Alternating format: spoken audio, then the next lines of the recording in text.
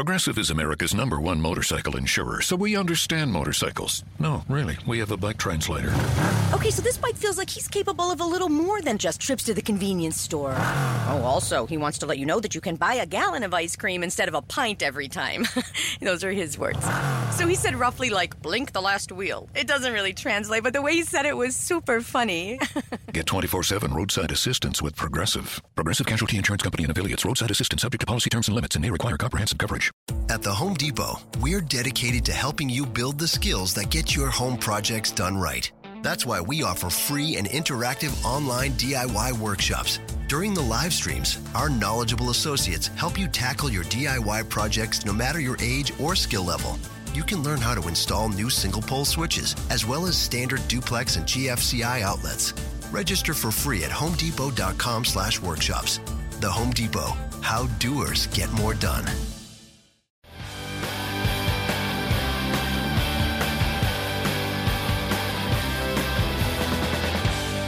Hi, everybody. Welcome to Who Cares About the Rock Hall, a podcast about the Rock and Roll Hall of Fame. I'm your host, Joe Quazala, and I know absolutely too much about the Rock and Roll Hall of Fame. With me, as always, is my co-host. She is the skeptic. She's the voice of the people. But maybe she's riding high on some of that Rock Hall energy, that Rock Hall love. It's Kristen Studdard. Hi, Kristen. Hi, Joe. I was just realizing, this is like our day after Christmas episode, but, I'm Jewish. Right, exactly. It would be you're like, wasn't that great? Didn't you just love it? And you're going over all the presents. And I'm like, yeah, it was nice. Mm-hmm. Yeah, I get it, but was never intended for me. Yes. People might be able to tell that we are recording in person. There's none of those little Zoom artifacts you get from recording over a computer. We are live in person. I got to give a shout out to Golden Ox Studio and Jeremy Demery for helping us out here in Cleveland, doing a Cleveland record the next day from the induction for the 2021 Rock Hall class. And we've got some guests with us, too. Absolutely. They both attended the ceremony with us. This was our squad for the weekend. First up, I will introduce one of my oldest and best friends, a writer and comedian, joining us from New York City. I mean to say he lives in New York City. He is with us here in studio in Cleveland, but came all the way from New York to join us. This is his second induction with us, Bill DePiero. Hi, Bill. Hey, guys. First time, long time. Honored to be here. Welcome back. Well, welcome back to the induction ceremony, meaning welcome back. First time on the show, yeah. But yes, you've experienced the Rock Hall with us and through us before. Yeah, and I just want to thank you for getting me into this. Oh, boy. Course, wow, yeah. The opposite of... Look at that, yeah, of your situation. He said, thank you for getting me into this. Mm-hmm. Okay, I think maybe Haley will be on my side. We'll see. Speaking of which, my lovely girlfriend and a brilliant actress, you might know her as someone from The Bar did last night from the Fox TV show Lie to Me. She's also in some movies coming out soon called Agnes and Out of Exile. Haley McFarland. Hey, Haley. Hi. Thank you for reluctantly joining us here. I know you thought maybe you wouldn't have much to say. Yeah, we'll see how much I have to add to this conversation. I mean, you were with us at the ceremony. You witnessed it, and you also are coming at this with the freshest eyes. As someone who has very little experience watching any ceremonies, because you've maybe caught some... I've seen a couple clips that you have showed just me. walking through the living room. Right. Yeah. Exactly. Joe has them running at all times. Right. So I feel like we have a nice broad spectrum of perspectives here. So... we can jump right into this is our big recap reaction to the live induction ceremony episode, special edition. So this was the first induction ceremony that they've held at the Rocket Mortgage Fieldhouse, which is huge, and it was full by all accounts. Yeah. Mm-hmm. Let's talk about the ceremony. So we kicked things off with the CEO of the museum, who absolutely has just great vibes. Yeah, Greg Harris, who they tend to use as the face of this thing, especially in the Jan Wenner days when, he's not the most appealing person. Or beloved. But, this is a guy who lives in Cleveland and works with the museum, and he's the one who they do a little video when the inductees or the nominees are announced, and he's the one delivering it to camera. Just like a good salt-of-the-earth Cleveland guy. I thought that was John Sykes maybe when I sat down. I was like, wow, this guy really, he's so genuine. I wouldn't have thought he was a slick Hollywood guy. And it's because he's not. No. But then we did get John Sykes after that. Who was honestly less polished than the Cleveland guy. Yeah. This was all technically pre-show stuff. I think before even we hit 8 o'clock, this stuff was happening. This is some inside info. If anything, it felt like a signal to the audience that might still be getting snacks and booze. Go to your seats because we're about to begin very soon. And what a way to begin.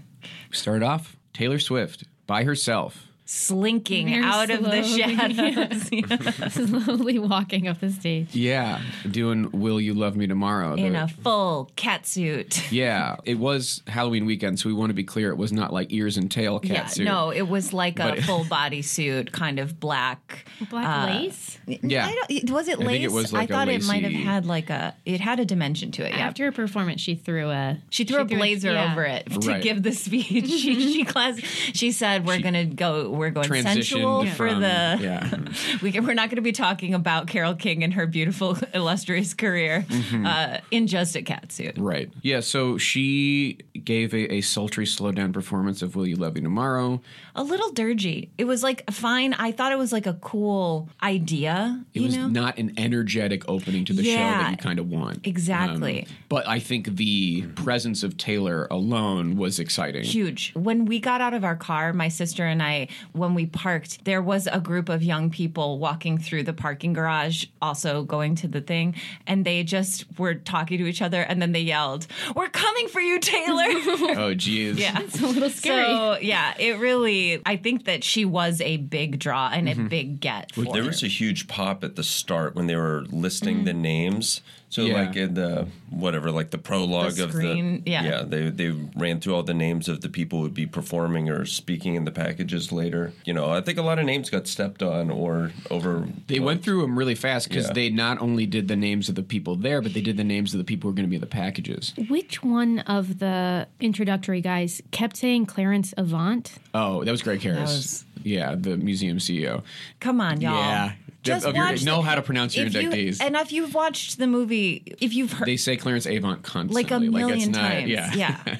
That you bring up a good point, Bill, which is that there is a moment where they're like, it's the Rock and Roll Hall of Fame induction ceremony before things really get started, before Taylor even comes out, and they list the names, and it's not just the names of the people they announced. There's like names in there that you're like, oh, Brandy Carlisle is going to be here, Gary Clark Jr. is going to be here, Dave Chappelle is going to be He here. was listed in the Yes. openings. Yeah. I Yeah, he didn't was. see it. Yeah, so I if I screamed. had There was seen a that... gasp. God, if I had seen that, I would have been less horrified. I mean, I wouldn't have been less horrified, but I think I would have been more prepared for it. Oh, I didn't realize you didn't. I had heard the night before. There were some rumors swirling that might be the possible inductee for Jay-Z. We'll and when get he into that. But they didn't say that they're just going to be in the packages. They started listing names like they were there. And so they were like, Cher, Lizzo, Elton John. And I screamed because I was like, they're all here? How is Yeah. that possible? But then quickly we realized this has to be people who are in the packages. Yes. One of many moments where I screamed out loud. Did they have Obama listed in the credits? I don't No, think that so. was a full-on surprise. That was a big surprise. Was J-Lo listed in the credits? No. I don't think so. Yeah, I mean, like, there were some really big, cool So surprises. spoilers, Yeah. some huge surprises. They definitely came through when it comes to surprises. And I will say, yeah, my overall impression, just before we kind of get into the nitty gritty, like, of the night, is that it was a big success. Like, I didn't feel as tired or drained as I did after the 2019 ceremony. Like when that one was over, I was like, get me out of here. Yeah, and we were working with 7 inductee class then and a 13 inductee class this year. So they had a major task. And I think this year was technically shorter than that it year. felt shorter. By maybe like 30 minutes, but still. So we get... Taylor slinks out of the shadows. Yeah. She does, and it's very long, and she's asking if she'll love us tomorrow. And I like that she knew where the camera was. She'd kind of like throw him back and yes. give us a wink. Yeah. And you could definitely hear pockets of the audience that were there for Taylor. Because when she would sometimes like play to a part of the crowd, they would shriek. It felt like Downstage Right was voices. for her. Yeah. Like she's like such a polished performer. It's like they knew that they could count on her to like open the show confidently, walk out alone, command the stage alone, just her, a microphone and a jumpsuit, and winks to the camera and just absolutely like do a great job just kind of owning the stage and the moment. Total pro. Absolute Total pro. Then she put on her speech blazer. Girl boss. and then gave a speech for Carole King. I mean, she it's like a super crowd pleasing thing of like, I was raised with and have the three things she did that the are Harry true. Styles type speech of like this is what this artist meant in my personal Growing life. up, yeah. So you're referring to when Harry Styles inducted Stevie Nicks. That's kind of what his approach to the speech. Yes, and she was like, there are 3 things I grew up being taught: be nice to others, you can achieve whatever you want, and that Carole King is the greatest songwriter of all time. And then everybody, big pop, perfectly constructed to get the biggest pop of all. And she had a funny personal anecdote about her parents, her father being like, yeah, I love this song. It's too late. It was not. It was a girl that he was dating before he met her mom. Oh, okay. That's what it tanked it. So basically, her setting up. Her anecdote was see. that her dad had a crush on, was dating a girl and in college, and she had said, are there any songs that make you think of me? And he just said off the top of his head a song he liked. His favorite song at the time, which was "It's Too Late," and then she goes through why that was a bad move. Lyrically, it tanked the relationship, and then she's like, and bad move on his part, but I guess if he hadn't done that, I wouldn't be here today. I felt like her speech was very professional. It was really good. It was almost too polished. Like it wasn't bad, but it was very measured. I felt like she was really taking appropriate pauses, which is great and a good thing to do. But at the same time, it was like after that kind of like slowed down version of the song, and then we got this speech where it's like, and here, and hold for applause. It was great, not to denigrate the delivery.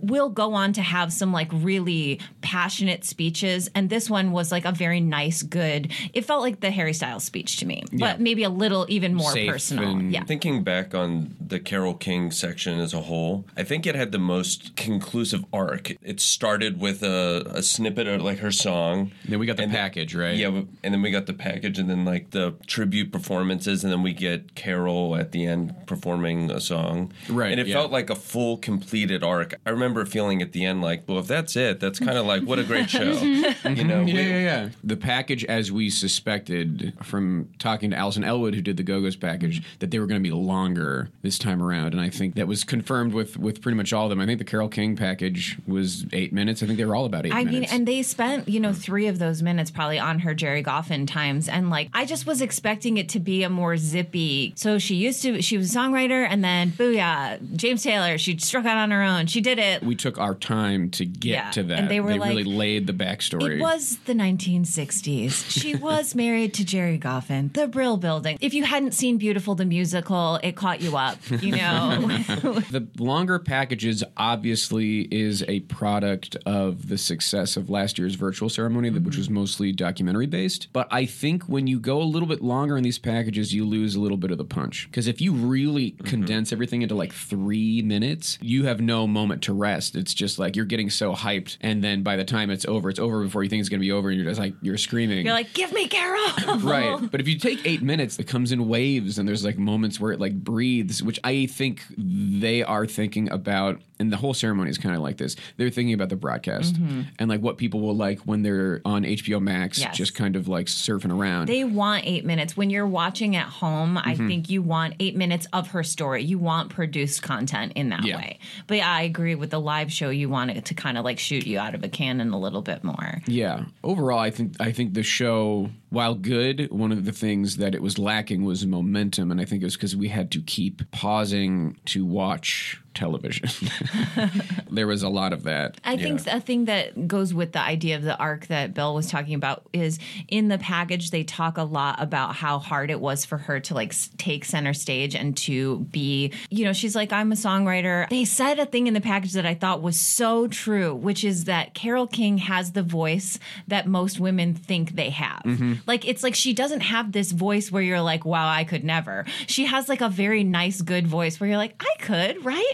Carol, every woman, you know, like she has that kind of feeling. I thought she's not larger than life. Exactly. And the thing that we had talked about, we were afraid that would happen, did happen in that there were only 3 of her songs performed and 2 of them were performed by other people. Not even with Carol. Not even with Carol. And she spent her whole speech being like, let's hear it for everyone I've ever worked with. And I just want to give it up for everyone else. And I just want to say thank you to everyone who is out there just carrying on the legacy. And she just seems like the nicest person alive. Literally, I think I turned to Haley at one point and said, I just want good things for her. You know, like she is so incredibly giving. Like you can feel that energy from her. She demanded a standing ovation for Aretha Franklin. Finally.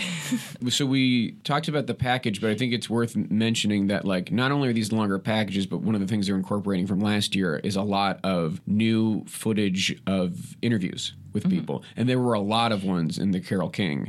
I might be missing some, but like Sarah Bareilles, Elton John, Alicia Keys, Olivia Rodrigo, Lou Adler, and somebody got a lot of screen time, Tom Hanks. Oh, yeah. Remember Tom Hanks? That's true. Oh, my God. Tom Hanks being like, Carole King taught me how to be a feminist. Like, basically, like he's like, if you ever wondered what women were thinking, just listen to a Carole King song. Like, it was a very weird way in. But like, yeah, I mean, speaking for a portion of her audience, I think. Yeah, it was very cool. And there were just a lot of people. And then, yeah, I got so scared because Carol referenced the song she wrote with Jennifer Hudson. I was so afraid. I agree. For the Respect movie. And it was like part of Carol's speech, she's like, and I am so grateful for people like Jennifer Hudson, who was in this movie called Respect this year. And she and I actually wrote a song new song together for the film. The way she's saying it is like, and we're going to play it tonight, which would be such a bummer because no one wants to hear this like new song. So luckily we did not do that. And then, you know, obviously as predicted, Jennifer was playing Aretha in a sense as she did You Make Me Feel Like a Natural Woman. Great performance. Absolutely blew because she started sitting at the piano and she's not like a super piano player and it seemed like a little stilted at that point, but then she stood up and just took the microphone and then absolutely blew my face off. We'll get to this as other tribute performances go on, but to me it was truly an incredible tribute performance. It was Jennifer doing herself but also paying tribute to Aretha and to Carol, and she just is, I've never heard her sing live, and it was so effortless and full. I was truly like, okay, I get it. I think like it felt in a way like somewhat of a makeup call from 2019. Good God. Where they didn't have the Aretha tribute. I know that that was something when we went to the one other. Yeah, in 2019 we were expecting a tribute performance for the first woman who was ever inducted because she had passed away in the previous year. That was like, of course it's going to happen. Something I will never forgive or forget. They'll open the ceremony with it. We were just like, of course that's going to happen because they do tributes to people who aren't even inducted. And the fact that they did not do Aretha, one of the biggest ones, it does. I mean, we got an Aretha tribute finally. And thank you for reminding me that she did call out like the first woman inducted into the Rock and Roll Hall of Fame. Yeah, Get Carol on did. your feet for Aretha Franklin. like, we 'Cause need that was to in the- celebrate her. It was in the context of she sheepishly was like, you know, a lot of people say that the women singer-songwriters of today are standing on my shoulders, but like we're all standing on the shoulders of the great Aretha Franklin. May she rest in power, I think. is Yeah, what she said. did. I was so into it. I still will never, ever get over the fact that they didn't do an official tribute to her. Now I'm getting mad again. But like a little less. But a little less. now. It did put some salve. I was worried that Carole King was not going to perform. Yes, me too. And I think she even referenced something where she was like, I don't really perform anymore. And she definitely said, I'm a hermit. Because she lives in, I think, South Dakota or something. She lives somewhere in that part of the country. And just love like, her. I think is devoted to being a conservationist. Oh my God. And so she doesn't come out that often. And it seemed to imply, especially the way she was like presenting Jennifer Hudson, was like, this is going to be the performance. But it was really nice. And we saw her old band, Leland Sklar, Danny Korchmar, and Russ Kunkel take the stage. She kept calling them the cats. Okay, Taylor Swift mentioned her cats before, and so I couldn't tell. Like when she kept saying the cats, I thought she was referencing. I thought it was a Taylor reference Swift to was that. referencing the Tapestry album Yes. cover where there's a cat on the front, and she said like it gave cats everywhere something to aspire to be on an iconic album cover or whatever. And I thought she was just talking about that cat suit. We all had different interpretations. But then, yeah, she did You've Got a Friend, and I it was... wanted her to do Beautiful so bad because they've been playing that wonderful clip of her singing it. Like, I don't know what it's from, like the Central Park concert or something. Yeah.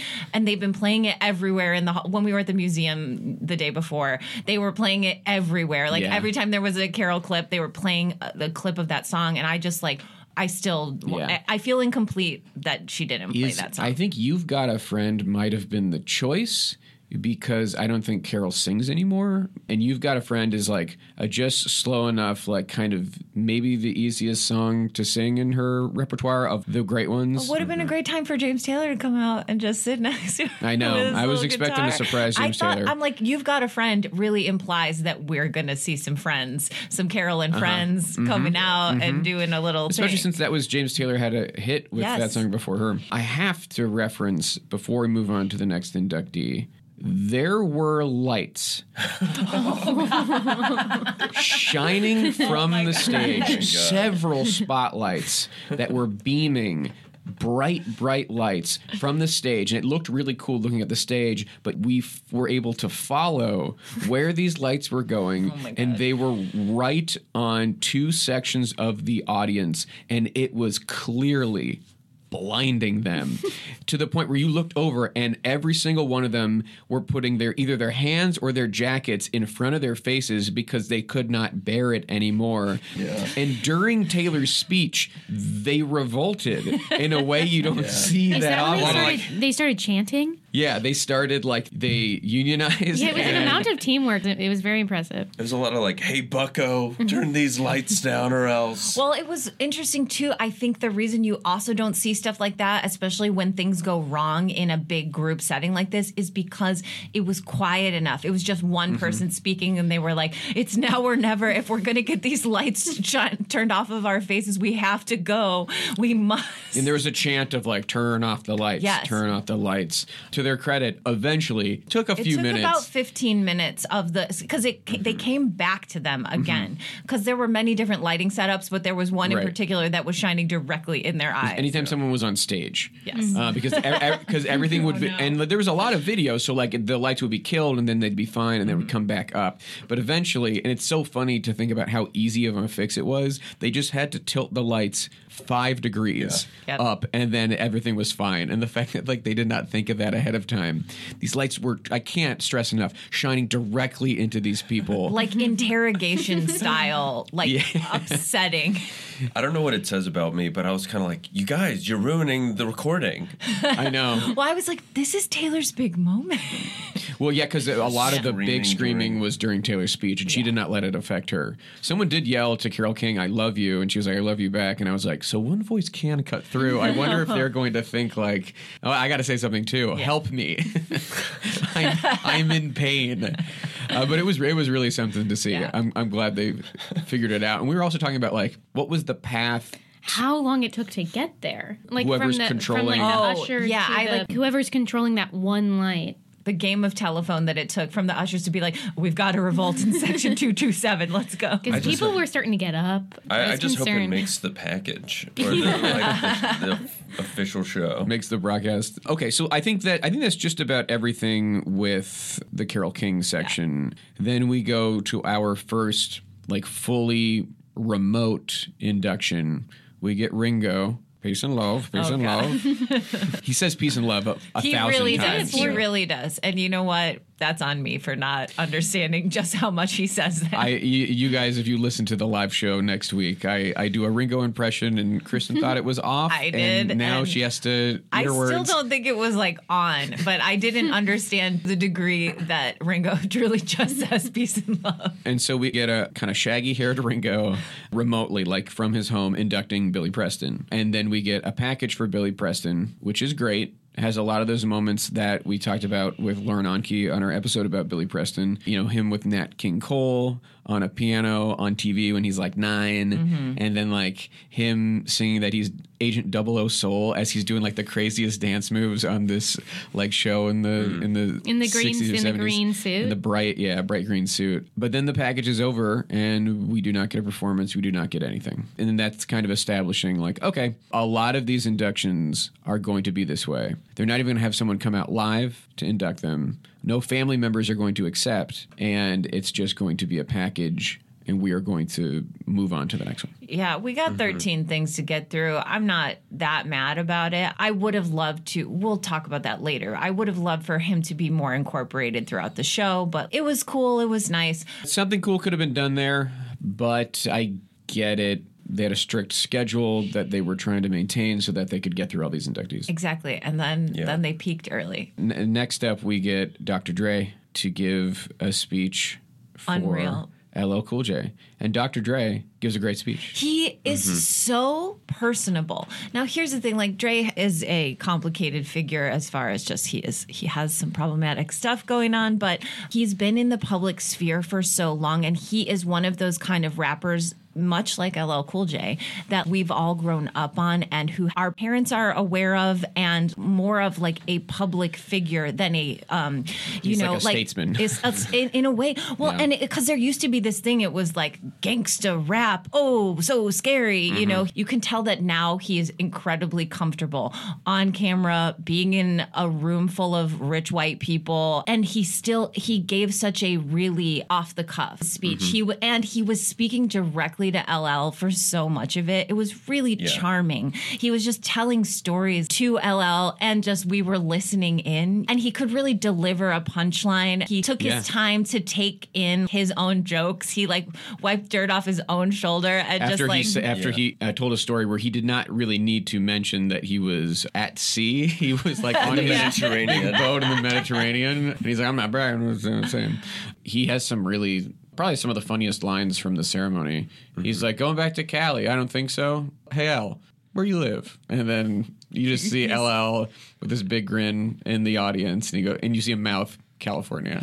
He's California, that's right. And huge he's laugh. loving it too. LL is loving it. It's driving force from what is so incredible about the LL Cool J induction portion is that he is so happy to be there. He is so ecstatic that this is happening, and he fucking brought it. He brings the guests, he brings the energy. He does it the most in every single freaking way. It kicks it off with this great speech, one of the best speeches all night, even though, Dre is leaning over to the mic. He's hunching over the mic in a way where he definitely does not need to do that. Yeah. Right. But that's the one note I have is I guess you didn't have to lean over the mic, but he's just having a good time and connecting with his friend. I think with the Carole King, Taylor Swift speech and the Dr. Dre is you want to see the performer feeling the impact of what the moment is. And I think that those were, both this and the last one I went to, the parts that really stand out, where it really gets you. You can feel just the weight of someone's full career and them drinking it in. I don't know that I see a lot of other things that can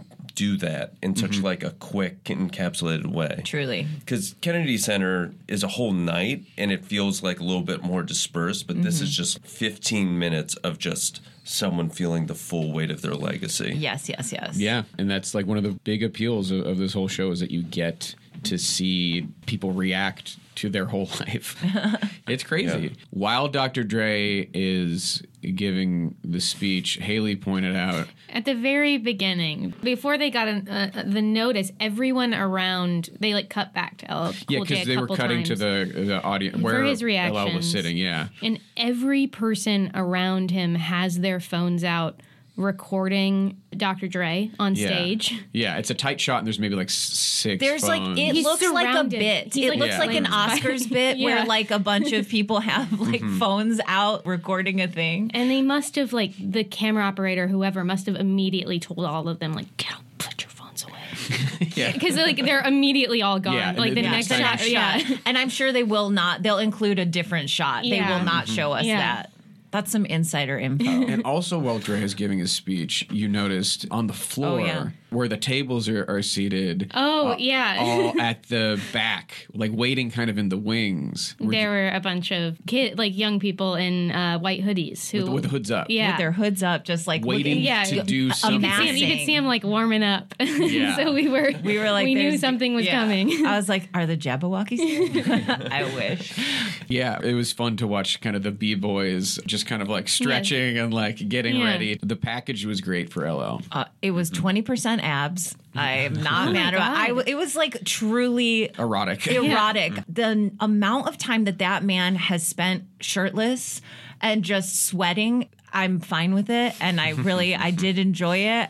And it reminded you of just, damn, he has really been around. And like he has had so many phases of his career. I mean, we talk about this on the show all the time, but like he was the first solo rapper to like make that footage of him like as a young kid in the audience of the Run DMC show. So cool. Like oh my just God. this the bucket hat. He's wearing his Kangol bucket hat and he is just fixated. Singing a lot, like every studying, word. And like you get a little bit of Daryl McDaniels now talking about that. Like, watch this performance and take a look, front row. There he is, just studying every move, and it's really cool that they have that footage. Yes, Daryl McDaniels giving some great sound bites throughout the evening. Oh, yeah. Also, He comes back. He comes back, and in a surprising way that is so fun.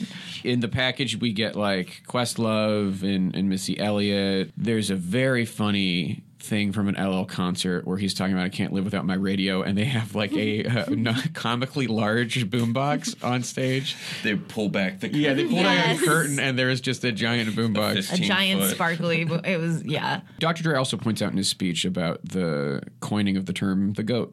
Yeah. Oh, yeah. Cool. Very cool. Oh, also, Dr. Dre does talk about trauma and turning trauma into music, but it was very much like a clap it up for trauma moment. Where he's clumsily structured in a way. Yeah. Like you could hear what he was trying to say, but he was like, and let's hear it because trauma, man. And people were like, okay. But the part where he said in an old interview with LL, they were like, and so why did you write that song? I need love. Like it's kind of soft. And he's like, only suckers are scared of love.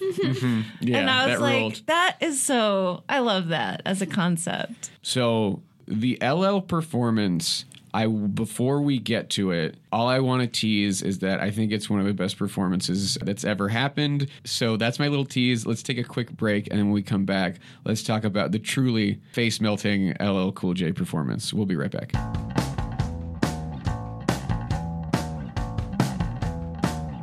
Welcome back to the show, everybody. We hope you had a nice little break. We hope over your break you asked some questions about time. All right, so let's talk about this LL Cool J performance. Wow. So we've got the B-boys waiting in the wings. We don't know what's going to happen. He kicks it off with like a little bit of the song Go Cut Creator Go. And it is just like from second one, a full-on blast. Like suddenly the stage is like exploding.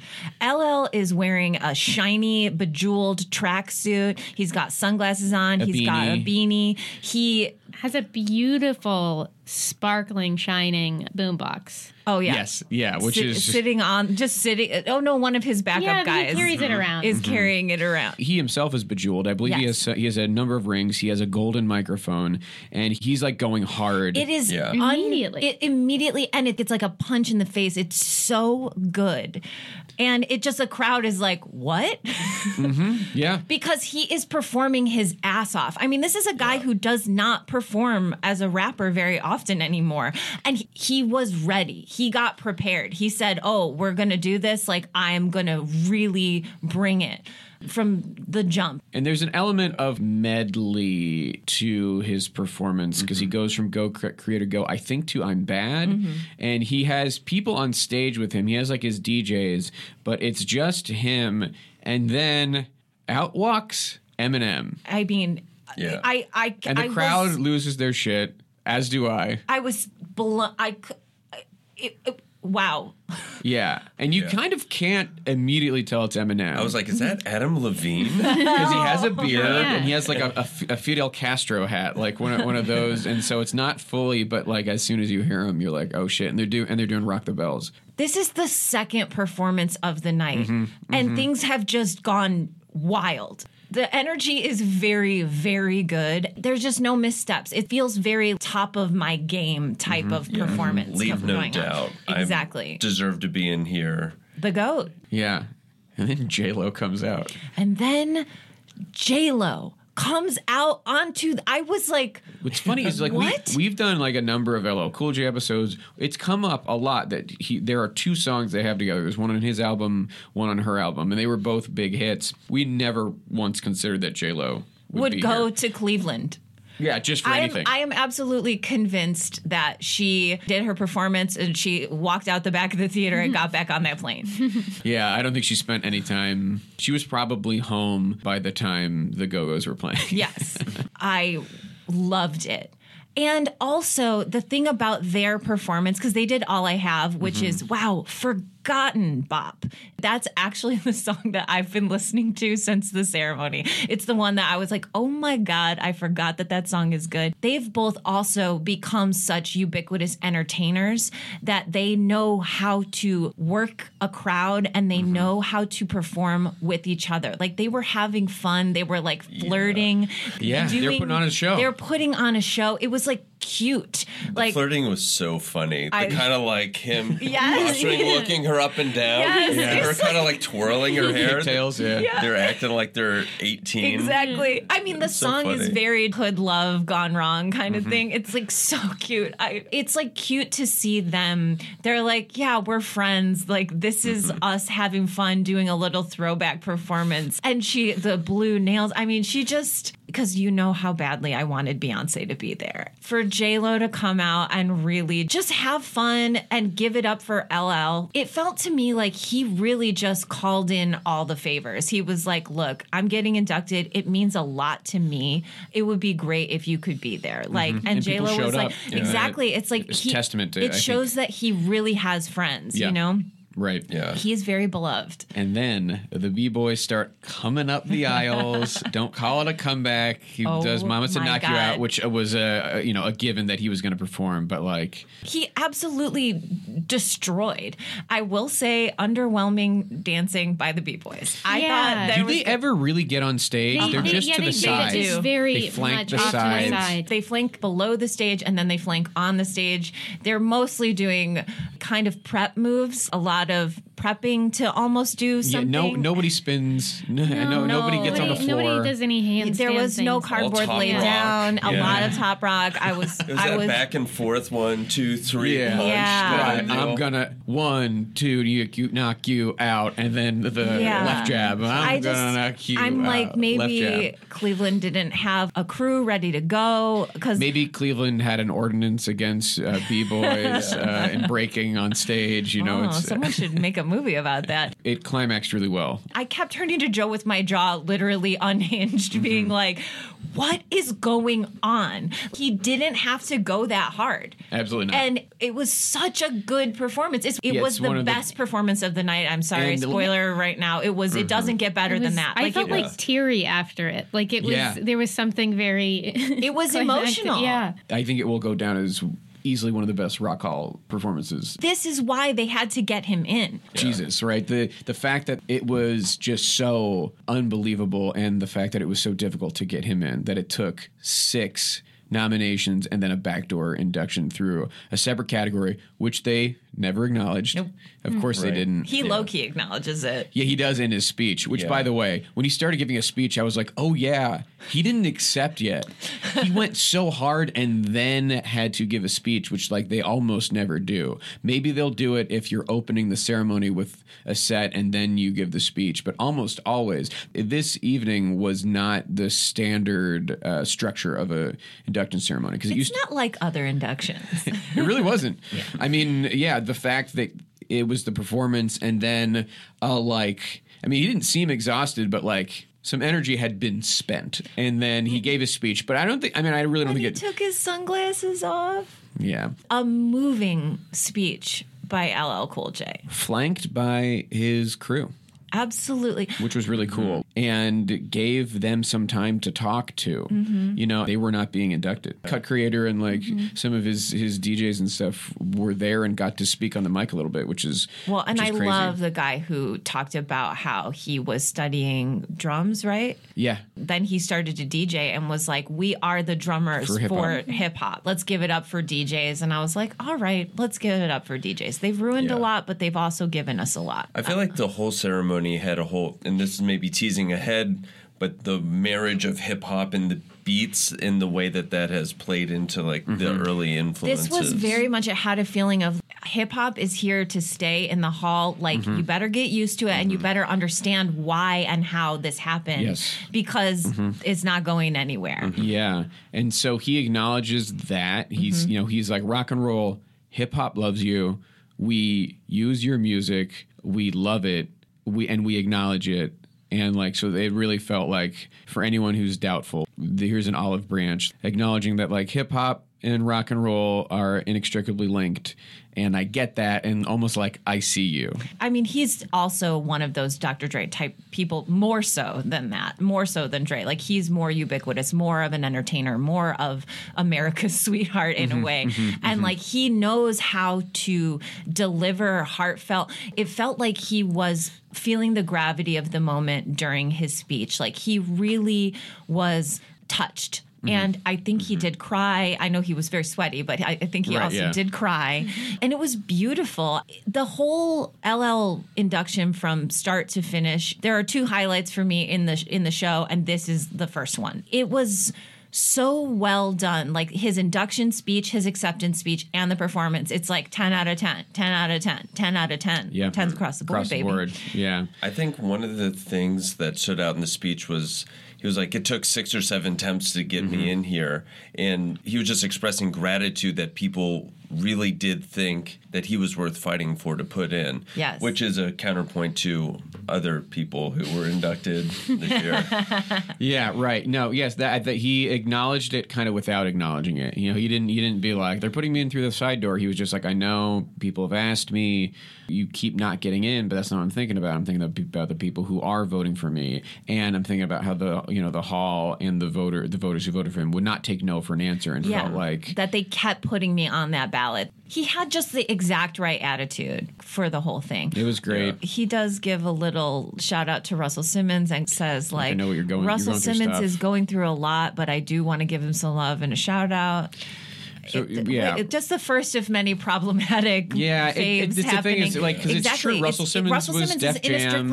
He's important. There have been allegations of assaults, I believe, and so that's a tricky fucking thing when like someone who you are without question indebted to for your career. As we move into a space where more people feel that they can come forward, I think a lot of things that would have just been swept under the rug and kept an open secret for the rest of all time are just, they're going to keep coming out, and people that we love and are going to be our problematic faves for life, you know?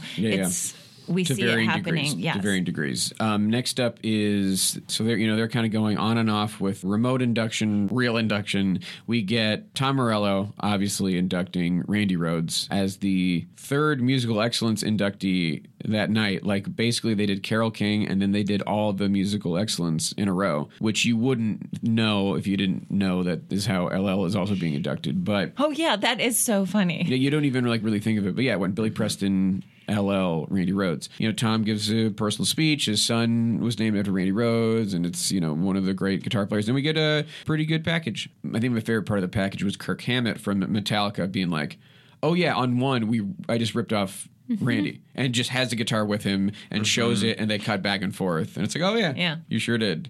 So we get Zakk Wylde, the Ozzy's guitarist, a few years after Randy had died, and we get Steve Vai, who's like one of those guys, if you subscribe to Guitar World magazine, like you were in middle perennial school, cover boy. Yeah, absolutely, and it was moving. Obviously, because of the circumstances with his premature death. Also, a moment for heavy metal. Would have been cool if there was a performance. At that point, it was pretty clear we're not getting them. And you know what? I'm fine with that. I am. The ceremony was already 5 hours long, 4 hours long. It ended up being about 4.5. I think I wanted to hear Crazy Train. I mean, to hear Crazy Train live by like a... Oh, yeah. I mean, if there had just been a bunch of guys shredding on guitars, I would have been like, hell yeah. I wanted it to sound like the Rock Hall Museum. We went to the museum before the ceremony, and just 15 people playing guitar simultaneously in a room. Yeah. And then we went on to an induction that came earlier than I thought it would. Yeah. Angela Bassett walking out to induct Miss Tina Turner. And that's kind of how her whole speech was. Essentially doing a spoken word poem induction monologue in character as Maya Angelou in a way. Like, it was a very bizarre delivery. It didn't feel authentic. It felt like acting in a bad way. I just was like, I can't be moved by this because I am distracted by the amount of performing that you are doing. Yeah. And her eyes were kind of a little bit bloodshot. And my sister just turns to me and goes, maybe she's high. It was like a very strange delivery of this speech that I had very much been looking forward to. Yeah. As a Tina stan, I was like, wow, this is going to be a really great time of night. My expectations for the Tina induction were flipped so hard. The thing I enjoyed the most was the thing I thought I would enjoy the least. Yeah. It was very shocking how I felt. I will say the acknowledgement of the second induction I appreciated. They didn't really do that with Carol. Mm-hmm. There was no acknowledgement that she was already in, and then, this was important because of the distinction of being by yourself. But Angela really hammered that point home. Mm-hmm. Yeah. I think the content of the speech was good, although the gravitas was a lot. Yeah. But there was a lot of black woman excellence and independence. Which are, perfect points to hit on that are great. But, yeah. And really talking about opportunity and the amount of opportunity that Tina had to take for herself and that now others can have as a baseline to build from really was incorporated into the speech. And then the package told a story. I will say this, in comparison to some of the other packages that are of artists that had documentaries recently, this felt very different than the documentary. Yeah. As we'll talk about later, packages sometimes felt like the documentary condensed. Like a recut documentary. Yeah, yes. Quite literally. But this had new interviews with Pink, which wearing... Pink in her kitchen. Just Pink in her kitchen, wearing a Father Guido Sarducci hat. And that wouldn't be the last time we would see Pink either. Lizzo, which was cool. Yeah, that was a cool surprise. I liked that a lot. And I thought it was very cool that they got Cher, that they talked to Cher, especially because she talked about a personal thing of inviting Tina on her show post Ike, before the comeback, when Tina was kind of in a no man's land with her career. And she has that great quote, which is the definition of insanity is getting on stage with Tina Turner. Yeah. And I was like, because it could have been such a stupid quote, and instead it was just perfect. It was very good. I really liked seeing those years we don't talk about very often, when she's in Tommy doing Gypsy and the Acid Queen, and you see the footage. That's really cool. And she said that was the turning point for her, when she was like, oh no, it's just me. They didn't hire Ike and I. Right. They just hired Tina. I'm like, whoa, Tommy was the turning point for Tina Turner's career? It's very interesting. And then I really liked seeing, when she's talking about her Vegas years, and seeing the marquee, and she's second billed underneath comedian Buddy Hackett. And we all screamed when they showed, because David Bowie plays an important part in her career. That incredible picture of them. Yes, of them dogs lapping out of a wine bottle or champagne bottle that's being poured, and they're just both like basically Frenching each other while they are also sucking on this bottle of champagne. Dream scenario to go back to one moment in time. Yeah, it was really great. They do a good job. If anyone was doubting Tina's rock cred, which I don't know what sane person would, but Mick Jagger being like, you know, and it's old footage, old interviews, but being like, oh yeah, I'm just, you know, I'm doing what she did. I used to like study how she moved, and like that's now how I move. And yeah, there's a lot of good stuff, and then the David Bowie stuff that they've got. It's great. Well, and you know, if you watch this documentary, you know this, but like, yeah, like it was Bowie is the reason that she had a comeback. He was signed to his record label, and they were like, "We'll take you to a show," and he's like, "I want to see my favorite performer, Tina Turner," and they did, and then the rest is history. I'm glad that they got a Tina acceptance, even if it is remote, that she got to accept it in Switzerland, and just all smiles too. And my sister this morning said Tina did one take. She said, I will not be doing a second. She said, goodbye. Yeah. I will be going to another room in my mansion. Thank you. You may leave. I think I would have loved to have seen Tina feel the moment, but it was I feel great. like her life, I feel like that documentary was that it was like her feeling the reflection of her life and the legacy that she had. And especially going to the musical. Yeah, that seemed like, I mean, that is going to be like her last public appearance. Like she Oprah walking her arm in arm to the stage, and yeah. Oh my God, now I'm getting emotional. Like, I just love her so much. I'm so happy that she is in solo. It's like so meaningful for me. I'm welling up with tears. Just the thought of her getting this acknowledgement while she's still alive without like it just is like a dream come true for me. Yeah. Because I didn't think that they would ever do it. Right. Speaking of things that you didn't think would happen. Oh, God. Oh, my God. So we knew Bryan Adams would be performing at the ceremony. And I really talked a lot of shit about it. It became my new fun thing to hate.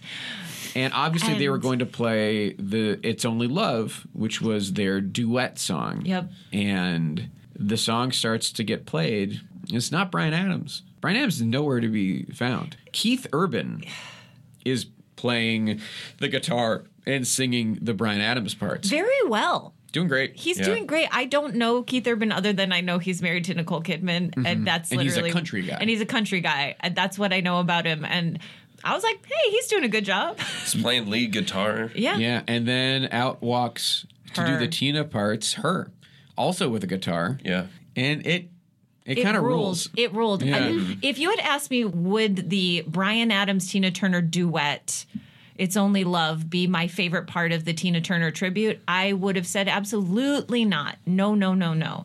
But flip it and reverse it. Turns out I was wrong. It was so good. I was like, wait a minute. Okay, the song is good. The song's pretty good. I was like, oh, turns out the song is good. And it's very, very meaningful to watch a woman shred on a guitar. It's very meaningful. And she just tore it up. She sounded incredible. She was looking like a freaking Prince incarnate, you know, in a big purple. She's wearing thigh-high boots and then just like a long flowing purple tunic thing and these cool little tiny sunglasses. She's maybe the coolest person I've ever seen. I was like, exactly. She was the coolest person at the hall ceremony. I was like, this is where it's going. She was melding everything. And she just tore it up. And I wasn't expecting to love that part of the performance so much. And it just went like, whew, and everyone was like, this is great. And there was the applause. And then we had to... Well, this is the only time where they had to do a 60-second turnaround, like literally set it. You could hear...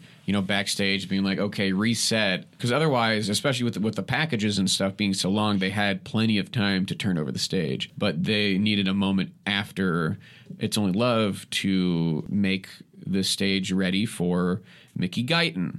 Our second country musician artist for the Tina tribute, weirdly, to do What's Love Got to Do with It.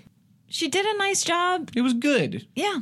It felt like it was lacking. It needed some presentation to it. Yeah. Like she was doing some nods to the video and things, like she did the walkout, like she had kind like a of the ripped fun jean jacket too. Yeah, but it was almost like she wasn't sure that she could command the way that Tina could. It was like what we needed was a moment where she took us by the collar, much like she does to the boys in that video. The Street Toughs? Yeah, the street. We at the museum, they were doing a screening specifically for the inductees, where they had like little video snippets from the career, and we were really having a fun time. It's like a shirtless man in a vest throwing dice on the street. Because I guess that's the Was Love got to do with the video, which Yes. I guess I haven't seen because that was all new to me. Yeah, they're supposed to be street It's toughs. like a very and they are dancers. homoerotic dancer vibe thing happening, but they're meant to be like street toughs who she's intimidating back. Yeah, Pink vest, coiffed hair. absolutely Ready hysterical. for Suspenders, no shirt, you know. Well, it's hard to articulate with the Mickey Guyton thing because it was like, I forgot about it. yeah. I think it's also hard if everything comes to a screeching halt and then you're sent out to do a legendary song by yourself. Yes. And you're not people don't someone know that you. people know. Yeah. Like, we did not know her until the announcement. We had to familiarize ourselves with her. And she's having quite a year, and it's really cool.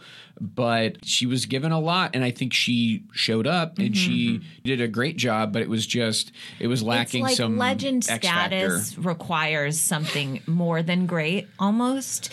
I mean, we all saw it, and it's okay. I'm not angry about it. Yeah, no, not at all. It was a difficult and just task. really quickly back to the lack of Bryan Adams thing. We did later learn that he did not come to the show because he tested positive for COVID. That's what they're saying, yeah. And in a way, I feel like I cursed him at the live show. He became my new fun thing to hate. I don't hate Bryan Adams, but Yeah. I just didn't see his place in the Tina tribute, and I thought it was back scratching favors with John Sykes, and I don't like that kind of stuff. And I'm sorry, I wish him a speedy recovery. It's like a kid's movie where like the little kid wishes their parents weren't around anymore, and then they go away. Yeah. And you're like, oh, what have I done? I Home Aloned him, and I'm sorry. You know, it wasn't that I wished for Keith Urban instead. Like, what happened? Yeah. And then closing out the Tina Turner performance. In an absolutely mystifying outfit Big Tina Turner t-shirt tucked into a corset. over like jodhpurs, like riding Riding pants.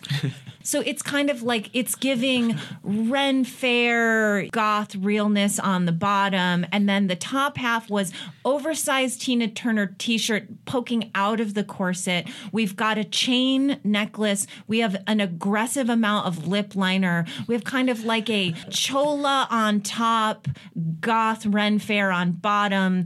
Proportions out of whack. Very, very small, tight on the bottom, very big and kind of wild on top. Two meshing styles And that don't taste great together. a weave, right? Like that was yeah, like that's a Christina. That's a get staple. That's a staple. That's a Christina Christina comes staple. with the. You yeah. do not ever. I don't think that in public Christina Aguilera has ever been seen with only her natural hair. That's par for the course. Anyway, we don't need to dwell on her appearance. It was a wild but look, it's hard not and to. it was noted. And she does a song I was not expecting, River Deep, Mountain High. One of my favorite Tina performances, one of the most beautiful and affecting songs in the world. I just think It's that one of the song absolute greats. It's problematic, but the Phil Spector production on that song is like... It's like maybe Phil Spector's best song. I really think so. And at first I was like, not a Tina Turner solo song. But then I thought about it, and I was like, it is, though. It is, and it's her it's what her vocal interpretation of that song is the song. Yes, and also it's credited to Ike and Tina, but Ike was not involved literally at all. He wasn't even in the studio. No, I don't think he was allowed to be in the studio. And so in a way, spiritually, it is kind of like the first Tina song. Yeah. It's an important moment for her transformation into a solo artist because she did this powerful performance by herself. Obviously, the Phil Spector of it all is important to that song. The Spectre of Spectre. Yes. Lingers. But it's her without Ike. And she had technically solo songs before then, but it's still like Ike was producing it. It was kind of just them trying something out. But this is like independence from Ike, step one. Yeah, I think there was definitely a moment of stamping that song as Tina's officially. And I think that it has to do with the whole independence theme. And in the package, you had some shots of Tina sitting between Ike and Phil Spector, both kind of like hovering over her in a menacing way. And the performance really... What do you know? Yeah. Right. Yeah, and this is just like, guess what? And Christina had an incredible vocal performance. I turned to Joe during it. I was just like, this is just like an all-time best song. Yeah. Yeah, and if it's a good vocal workout song, too. And Well, she even does her little, like, she does her famous, runs. like, with her finger going, whoa, whoa, whoa, whoa. Yeah, she really Lady Marmalades it in there. She like Maya Rudolph's it. She does like Maya Rudolph's impression of Christina Aguilera. I was not as into this performance as I thought I would have been. It felt very much like I was at a Christina Aguilera concert, not that I was watching a Tina tribute. It didn't feel like it was paying tribute to Tina's style at all. It felt very much like it was like, this is Christina making this song her own, and that's fine. I like Christina Aguilera. I think she has a great voice. I would never go to a Christina Aguilera concert, but I enjoyed her performance. But to me, it didn't give me that Tina chills that I was looking for. The way that watching the Bryan Adams duet actually affected me. I was like, oh, I'm seeing what's next. I'm seeing actually her influence in person. Like, I'm watching it happen. The Christina performance just didn't give that to me the way that I would have wanted. It was a great interpretation, but it was very much a Christina. You would have loved to have seen Lizzo. Having seen Lizzo in the package made me realize, oh, yeah, this is a direct air. Yes, I would have loved to have seen Lizzo. They could have gotten her ass to Cleveland. She's from Minneapolis. I'm like, Midwest. Let's go. So next up, we have Lionel Richie coming out to induct for the Ahmet Ertegun Non-Performer Award, Clarence Avant. And Lionel is such a charming guy. Again, we have all of these showmen who have grown in the public eye and who are just beloved by the general public. And when I say that, I also mean like crossed over to be quote unquote like acceptable to white audiences. Right. He's an American Idol judge. Exactly. Went from Commodores, She's a Brick House, to American Idol. He does a good job. You know, the thing he kind of hammers home is he got black people the money they were owed and they deserved. And he tees up the package, and the package is the documentary condensed. Yes. Like they did. I don't think they shot anything new. Yeah. And they didn't have to. That documentary... It would have been a waste of time. That documentary is incredible. This is my second moment of the night where I will never forget being here for this moment. I feel like, again, another thing that Lionel Richie has that Dr. Dre has that really worked was it felt like he was just hanging out talking about Clarence. And it felt like he was talking to Clarence. He's like, come on, man. This is the disconnect between the Angela Bassett induction and the Lionel Richie induction. It's that he's just sitting there talking about his friend, and we feel like we're just getting to hear it. Yeah. We felt so invited into this conversation because I don't think that the audience knew Clarence Avant in the crowd. But by the end of Lionel Richie's speech, you understood just how important he was. And then that package, which the documentary is just like an hour and a half long of like, this man is the reason for so much black culture and black art and black wealth in this country. And he is so incredibly selfless and crucial in his giving to the community. And like his purpose is to move black people forward. Like that is his purpose. He lives it every day. His daughter straight up states it. And he is so doesn't give a shit about anything else. And it shows like he isn't trying to get this award. So it's like we see the speech by Lionel Richie, then we see this great package that basically tells us why he's so important. And then he gets on stage. And again, you've got this cute thing with Lionel Richie, who's just like his friend, who's like, come on, man, like, come over here. And I know Joe will want to talk about this too, but Lionel Richie still has his little handheld microphone. And the last words that he says in the package are, oh, I wonder how I got involved in all this fucking bullshit. Yeah. Like, that's like the last words that Clarence Avant says in the package. And Lionel Richie on stage goes, all right, let's give it up for Clarence Avant. The last thing he said to me as I was bringing him up to the stage was, oh no, I didn't swear, did I? And then you hear huge pop. Huge pop. People were losing it. But he gets brought to the stage before he has even said one word. The whole it is a applause break. And one thing I noticed was that it was the people on the floor who, in particular, immediately were all on their feet. And when I say people on the floor, I mean like people at the tables, the industry people, the people who know the music business, the artists being inducted, and more, the suits. Everyone who is a little bit related to the music industry understood. And then the rest of the audience, because they'd seen the package, were also on their feet. And this was the first of 2 standing ovations for Clarence Avant. And Clarence, glasses off, handkerchief in hand, feeling the impact of the response. I started crying. I mean, I'm going to cry again just thinking about it. That to me is the second of 2 incredibly meaningful moments in the ceremony. And just knowing that he didn't do it to get this. He was just like...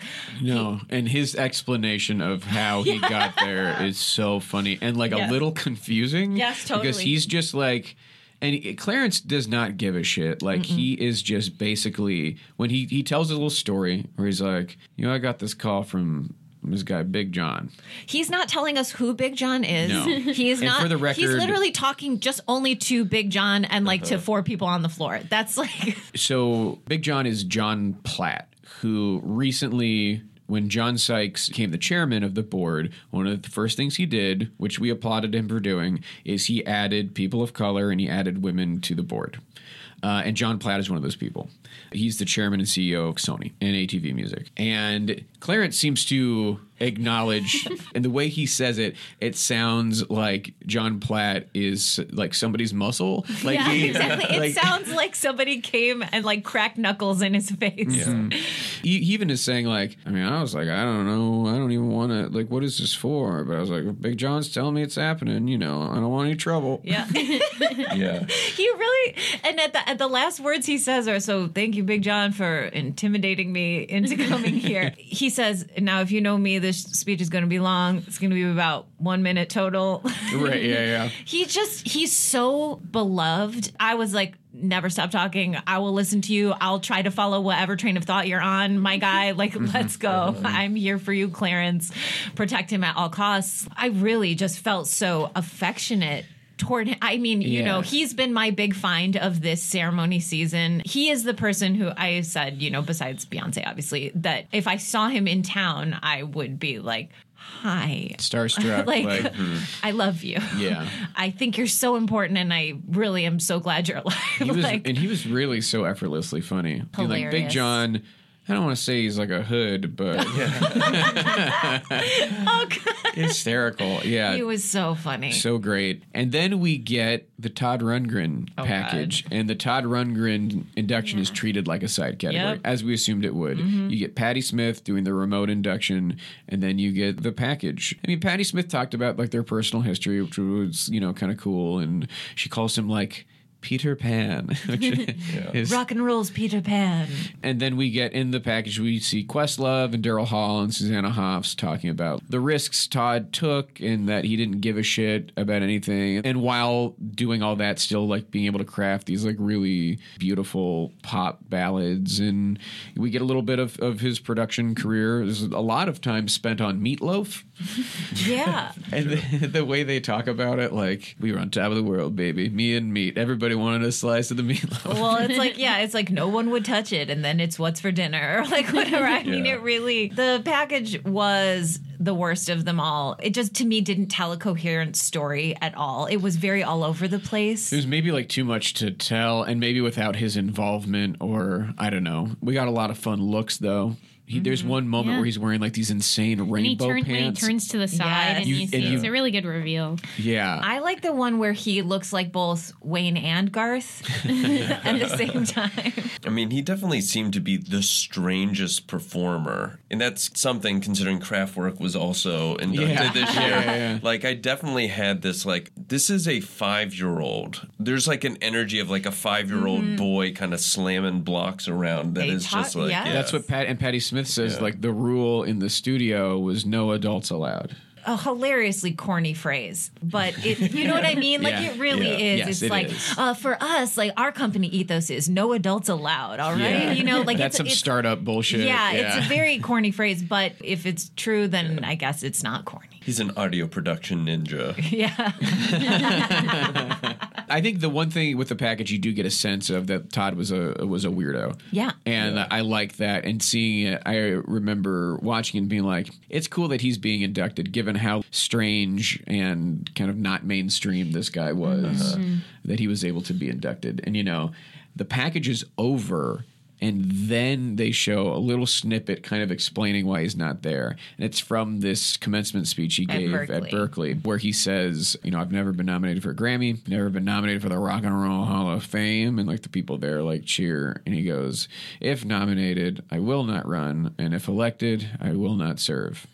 And that says it all. And then we're done. And then Gary Clark Jr. comes out.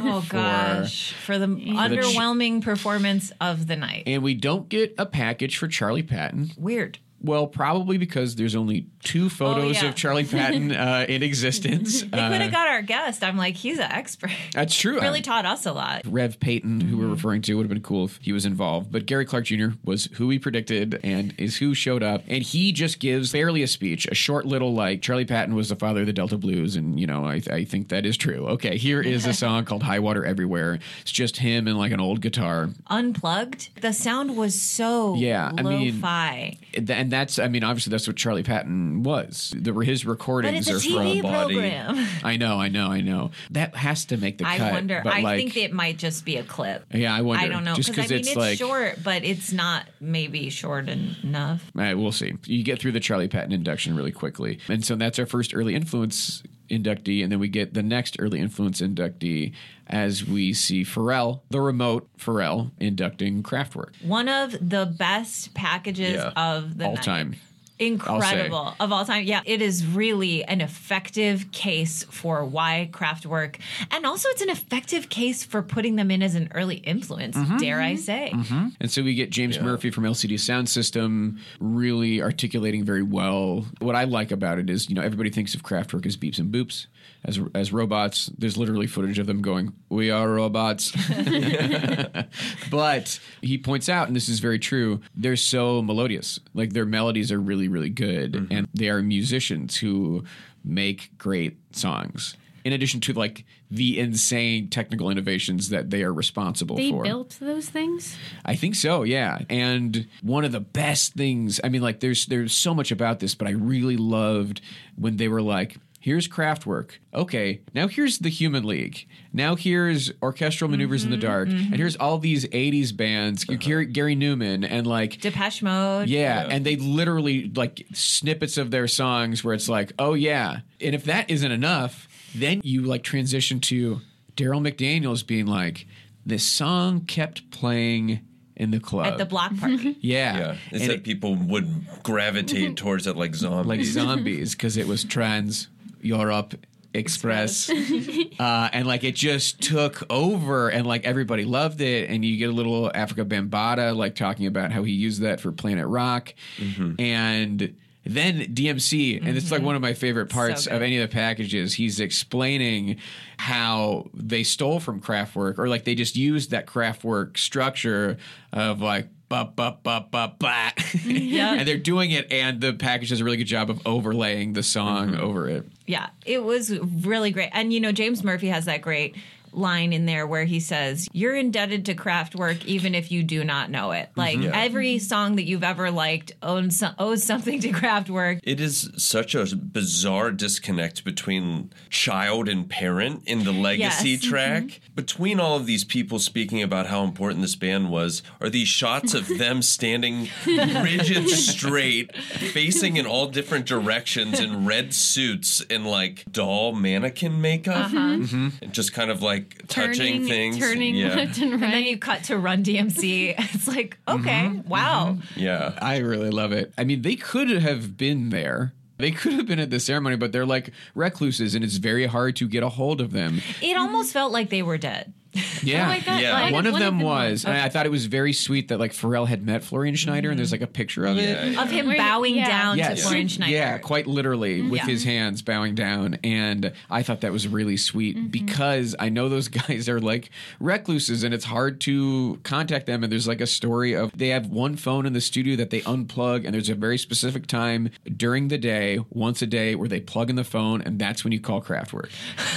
And These like days, still, they I think meet in the studio and like I they're think- still making music. I was talking to DeMorris Brown recently, who was on our show years ago to talk about Kraftwerk, one of his favorite bands, and he's like, they have an album that they finished that just hasn't been put out. The label is not putting it out, but they still make music. I mean, at this point, it's not the original guys. It's just Ralph Hooter and some new guys, and they still tour sometimes. And I you know what? Next time, I would go. Kraftwerk, I would go. let's go to a Kraftwerk show together. That would be so fun. I think one of the cool things about the Rock Hall, and you guys have talked about this on the podcast plenty of times, but that it is introducing people to music that they would have never sought out otherwise. Because I'm watching this, I'm like, oh, we wouldn't have any of Pharrell or any of the major hip-hop producers without Kraftwerk, or Daft Punk. The whole EDM world wouldn't exist. Yeah. And then also just like new wave pop 80s Exactly. music like and the everything. very next thing that happened from them, the new wave, is like also synth. we wouldn't have synth. It's just what band from the 70s has that kind of reach? I mean, that's why they were. You don't they hear were, the Beatles influence maybe even at that level. Just with what's No. going on right now. No. Yeah. You do not. It's remarkable. You know who else is remarkable? Drew Barrymore. Drew Barrymore taking the stage to induct the Go-Go's. My cousin Mickey texted me. He was like, "Is Drew Barrymore doing an impression of someone doing a Drew Barrymore impression?" Yeah. Yeah. 'Cause She was lisping and excited, to say the least, and it was cute. the excitement did feel genuine, and like I think probably when she's getting excited, she's at her most Drew Barrymore. She's wearing a blazer with a Go-Go's t-shirt on it, and at one point she takes off the blazer. It seems like just to show off the Go-Go's t-shirt. But what she's really doing, and I liked it. I It's a loved bit, it. and it was good. Yeah. She takes out a towel, wraps it around her body, and then takes another towel, wraps it around her head, and then applies the face mask so that she looks like the Go-Go's did on the cover of their debut album, Beauty and the Beat. Commitment to the bit. Exactly. It was like silly. She like couldn't believe that she was the one who got picked to like talk about her favorite band. She was like, "Oh yeah, I would love to talk about them. Thank you very much for this opportunity." Yeah. Okay. So they mean a lot to me, and here's why, and blah blah blah. And when I was a kid, and my kids, and oh my god, and I Yeah. can't believe it. It's really happening. The Go-Go's, they're here. They're about to perform. Can you believe it? It like had that energy sweet. of someone who like couldn't believe their luck that they got to talk about this thing that they like. And how great is it that there's a picture of her at like 7 meeting Belinda Carlisle? Oh, yeah. And she's dressed kind of like her. Yeah, she like her style inspiration as a tween was the Go-Go's. It was also so cute that she just understood how silly it was that she was about to do this bit, but she was gonna do it. Like when she was trying to put the hair Oh, towel like the towel on, fell off. it fell off. She had a great ad lib where she was like, Yeah. "This is why I like film. I like a take two." I like a take two. The theater was never for me." And she gets her, and she says it seamlessly while she's retying the hair, the towel on to her head. kill that time that we had to already wait for her to do that, and then she has to do it again. Yeah, Yeah, it was off the cuff and well done. She knew it was silly and dumb, and she was like, "Deal with it." It was great. Also wrapped up her speech. I think her speech was very Wrapped up? good.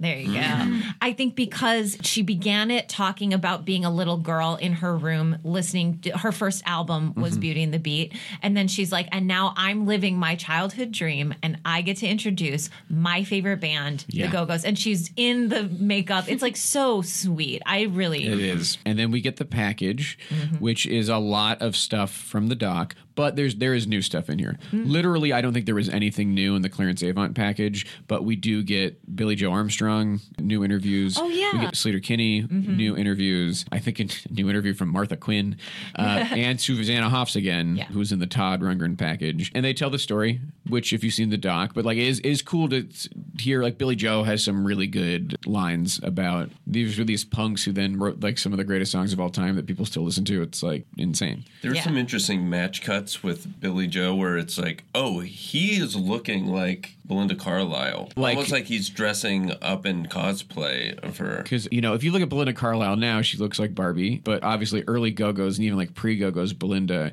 she is punk rock to her fucking bones. Yeah. Like short haircut that she did herself and like smeared makeup and just the safety pins on her shirt kind of shit. And the package kind of makes you realize how cool and important they are and were. And I mean, you knew that from the doc. And also, I do think that there were a good amount of Go-Go's fans in the house. Yeah, you could tell that. Representing in the stadium that night were like the Swifties, the Go-Go heads, and then the obviously the Foo fans. Foo fans, yeah. Just felt like we hadn't had a performance in a while.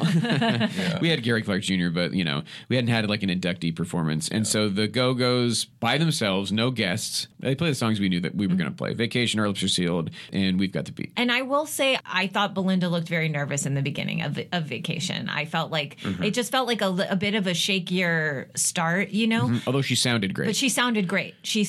And the whole band sounded great. The whole band sounded great. It was great. Just seeing the later performance by the Foo Fighters, I wish that they had gotten more power behind the sound in the stadium because it felt a little light. It felt like they got the full wash lights, they got They didn't get the full production. The production value on their performance. And they were kind of like all kind of talking to each other and stuff. Like it didn't feel very, whoa, here we go, like the LL performance, which had literally blown our faces off. Right. Yeah. This felt very old school Rock Hall. This felt very, you said it, Bill. Zombies. Yeah. Like it felt like a reunion and not like a band that's touring, maybe not at the top of their game, but like is consistently doing the same thing and probably has a production team that is like, actually, we'll take over for this one. This was just like they handed it off. Like, what do you guys think? Yeah. There was not like a full-on light show or anything but you got pure Go-Go's. They had that cool image of them on the back wall and kind of like the pink lights into infinity. Lasering out. Yeah, so cool. They were the ones who had like the music. Like an equalizer? Yeah, they had the first when it was blue. Yeah. They had They had cool colors behind them that were like going up and to down. The music. I think so. Yeah. The production of the ceremony, I thought, did a good job of like transforming the background without having to, as far as I could tell, like wheel out a bunch of huge set pieces. Pretty effortless as far as like showing, and also the changing of pictures throughout the performances and stuff. I felt very pro.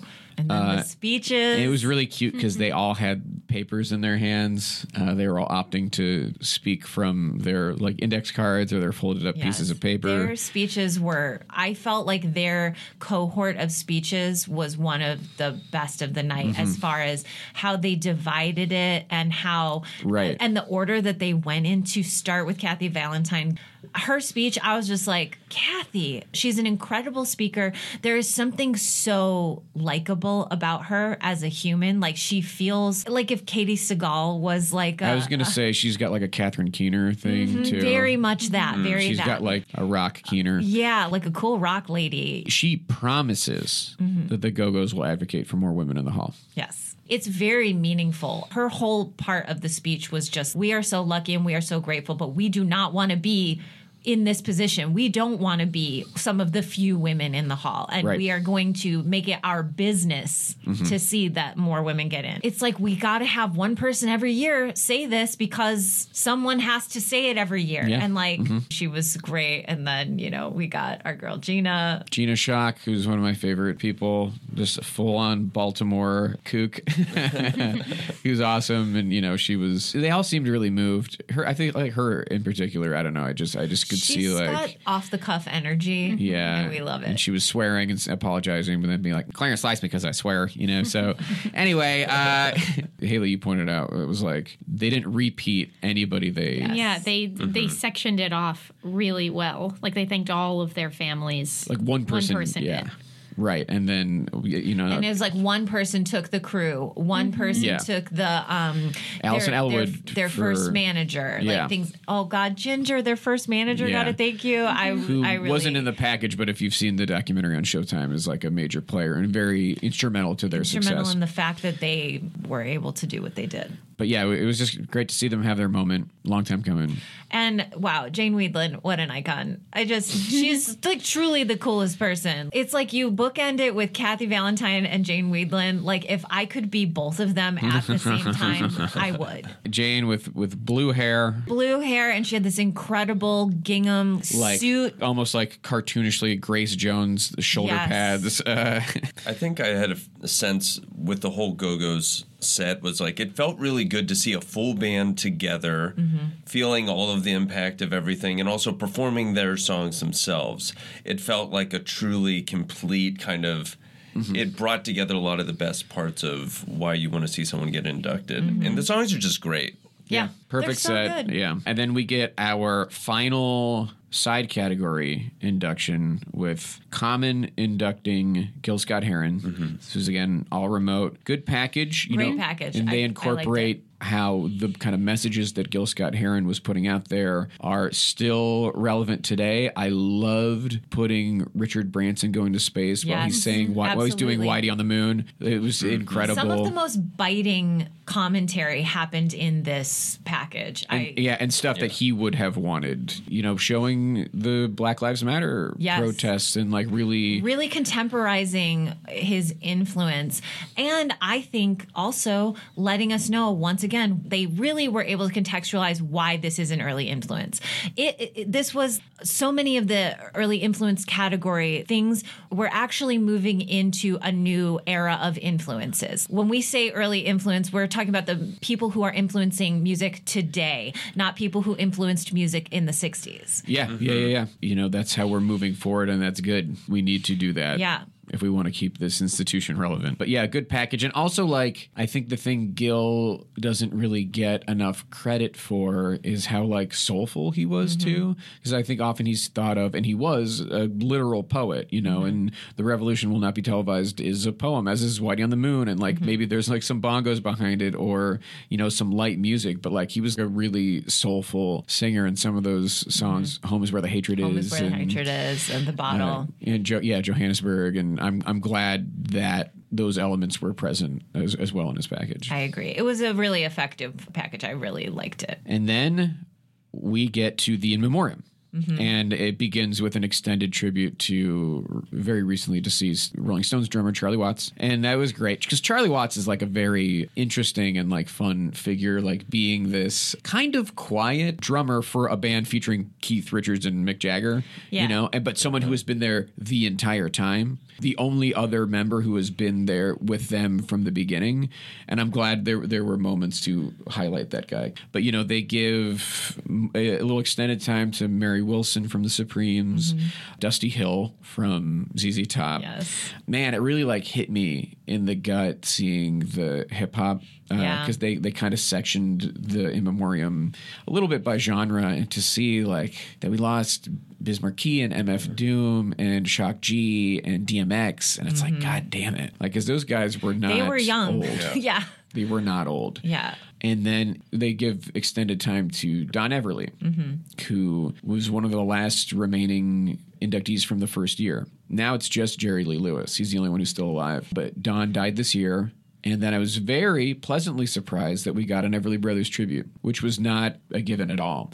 And that it was surprise performer Brandi Carlile doing All I Have to Do Is Dream, like a really beautiful rendition of it, harmonizing with the weird bald twins who have been with her, I think, her whole career. I only know about them because we were mesmerizing on Saturday Night Live. Yeah, we had to know like what's going on with these twins.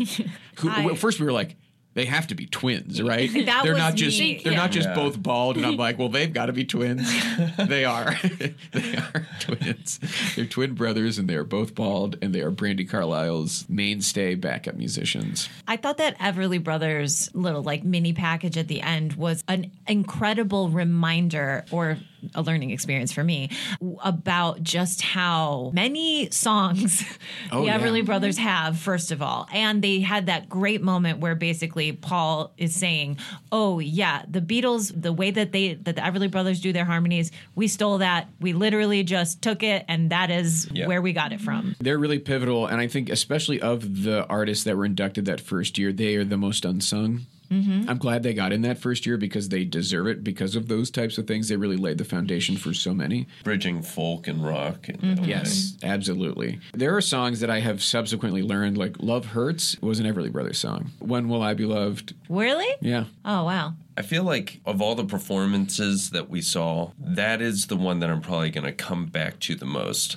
Like seeing the LL Cool J one was just incredible and a lot of energy, but I could see myself being like, this is one of the tightest harmonies I think I've heard live. It was gorgeous. And it was gorgeous and low key. It was like an understated moment that was nice. We were all really engaged. Yeah. With it. Well, it was like quiet. It caused you to lean in. And it's two instruments. It's like, there's not a full backing band. Yeah. It's very spare and very effective. And then we go from spare and effective to literally Barack Obama. I couldn't he wasn't, believe let's be it. clear, he wasn't there, but you get a video of Barack Obama essentially beginning the long induction of Jay-Z. Absolutely incredible. It came up a lot. There were doubts. Certainly doubts that he was going to be there in person, which he was not there in person. Yes. But he begins the induction of Jay-Z. He has a great line about how he and Jay-Z both have wives who are way more popular than they are. And that got a big reaction in the room, which was really fun. Yeah, and talks about, getting dirt off your shoulder and like their connection. We go from that to the first Jay-Z package. Yeah. Of two. Of two. We get a non-traditional package. It's almost like their acknowledgement of literally 100 people could have inducted Jay-Z. And so we get this montage of the most famous people alive. I mean, truly. Looking into camera, doing Jay-Z lines from a bunch of his songs. And I could not keep up with typing on my notes app who all was involved. Yeah. Here is a brief and incomplete list of everyone who was involved. And some of these, a lot of them, we screamed. It begins For different reasons. It begins with Beyonce. A huge scream. Diddy, Regina King, Lenny Kravitz, Rashida Jones, Kevin Hart, Halle Berry, Questlove, Lena Waithe, Aziz Ansari, Trevor Noah, Alicia Keys, Usher, Rihanna, Pharrell, Lupita Nyong'o, Samuel L. Jackson, Queen Latifah, Jamie Foxx, Ed Sheeran, Chris Rock, DJ Khaled, LeBron James, Tyler Perry, Journey Smollett, David Letterman, who gets a lot of great laughs, Chris Martin, Tracy Ellis Ross, Idris Elba, Lin-Manuel Miranda, John Legend, and it ends with Blue Ivy. The Blue Ivy ending is the cutest thing ever. Man, she has really... She's not a baby anymore. She's like a child. She's maybe 10 or something now. I think probably around there. Yeah, she's like tween. A kid. She's like a tween. And so it's not like the awe factor. It's the fact that she's just like, and that's my dad kind of energy. And they hold... And then she giggles. Yeah. Yeah. It's very cute. Yeah, they don't cut. They let you see like just after she does it, and she gives like a real big kid laugh, and it's very sweet. It's really cute. It feels like she's a real kid. That's why I liked it a lot as an ending.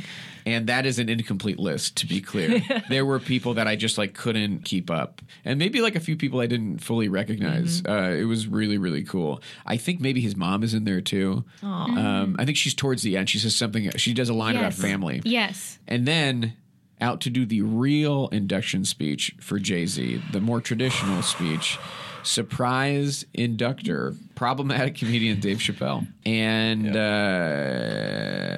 he really starts it off in the worst way possible. Yeah, he like, really I just want to kicks it off. He says, I want to apologize. I'm just fucking with you. Yeah, it has Gets a fake scrap of paper. Gets a huge laugh. Gets a huge laugh. The crowd is absolutely ecstatic to see him. They're shouting, "We love you, Dave." It's just hard because it's hard because right now. Yes. You know, right now right of all now. the times, right now, when he's just doubling down on bad opinions. What makes it particularly difficult is that he gave a great speech. The ending of the speech is incredible. It's like a beautiful speech. It's like moving at times. He's like speaking from the heart. Mm-hmm. He is being funny. Mm-hmm. Yep. Like he tells anecdotes, of course, like he's a master, storyteller. Storyteller, which is a cliche thing to say, but he's an incredible storyteller. He's comfortable on stage. He knows how to craft a narrative, and he tells great anecdotes about being friends with Jay-Z. And also he talks a lot about the Black experience and how meaningful it is to see people on the come up, like to see Black people succeed and do it for the culture. Like he really taps into that in a way that someone who has a similar lived experience can. And it's very meaningful and affecting. And it's just hard because at the same time, he is negating the inclusion of part of the Black community with his recent specials and transphobic comments. And it's really difficult right at this moment to separate those things. Mm-hmm. And how long before they put out the ceremony? I wonder if about a month. Okay, yeah, that's not enough time. Yeah, it's not. Things will not have quote unquote blown over. I bet they will have died down a little bit. Obviously, I don't know. I just feel like it keeps getting stoked. He keeps coming back and doubling down and being like, "I'll listen, but I'm not sorry." Yeah, I know. He does not know how to listen. He's doubling down. Like people who are being affected by your words are saying, "Hey, this is actually harmful to us," and he's like, "No, it's not." It just is disappointing, I think, generally, because you see how, in some ways, great Dave Chappelle is. And then it's like maybe some of that stubbornness has served him in other places, but it's like, this is not the one. It's misapplied. You're just totally wrong here. We don't need to keep talking about Dave Chappelle. Like there's enough think pieces in the world. There are many podcasts, I'm sure, that really go deep into it, but it's worth acknowledging given the context and the when and the where. But he gives a good speech. He really does. And then we get a second Jay-Z package, a more traditional package.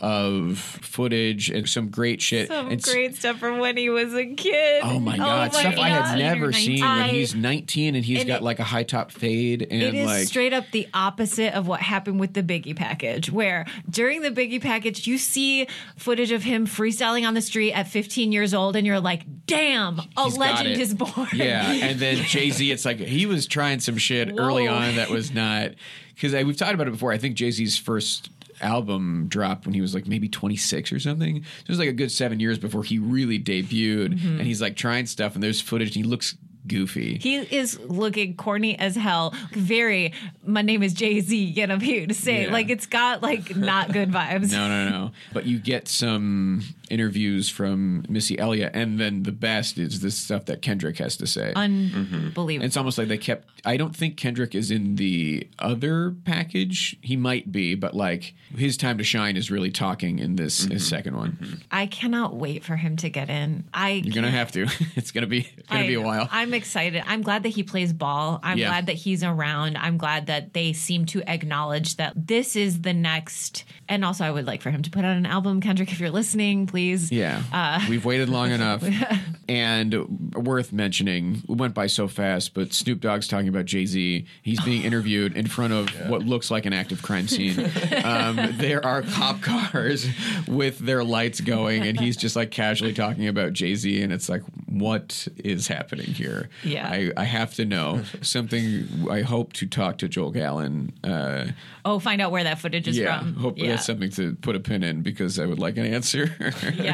The Jay-Z package is great because he is so important and impactful and beloved. And I don't remember anything from the package aside from, Kendrick talking, the cop lights, his corny little young person stuff. They acknowledge, and that was a big thing watching the Fade to Black movie, how he learned to memorize his rhymes. Like he just writes them in his head and he spits them with no paper in front of him and stuff. And they acknowledge that, and they kind of talk about how and why, and like him being on the corner, literally just selling drugs and thinking of lyrics and just thinking of them in his head and remembering them. Yeah. And Chappelle has a great line about that too. One Take Hove, because he was selling crack. American Pie is not made with apples. It's made with whatever you got. With whatever you can get your hands on. Yeah, exactly. It was a great line.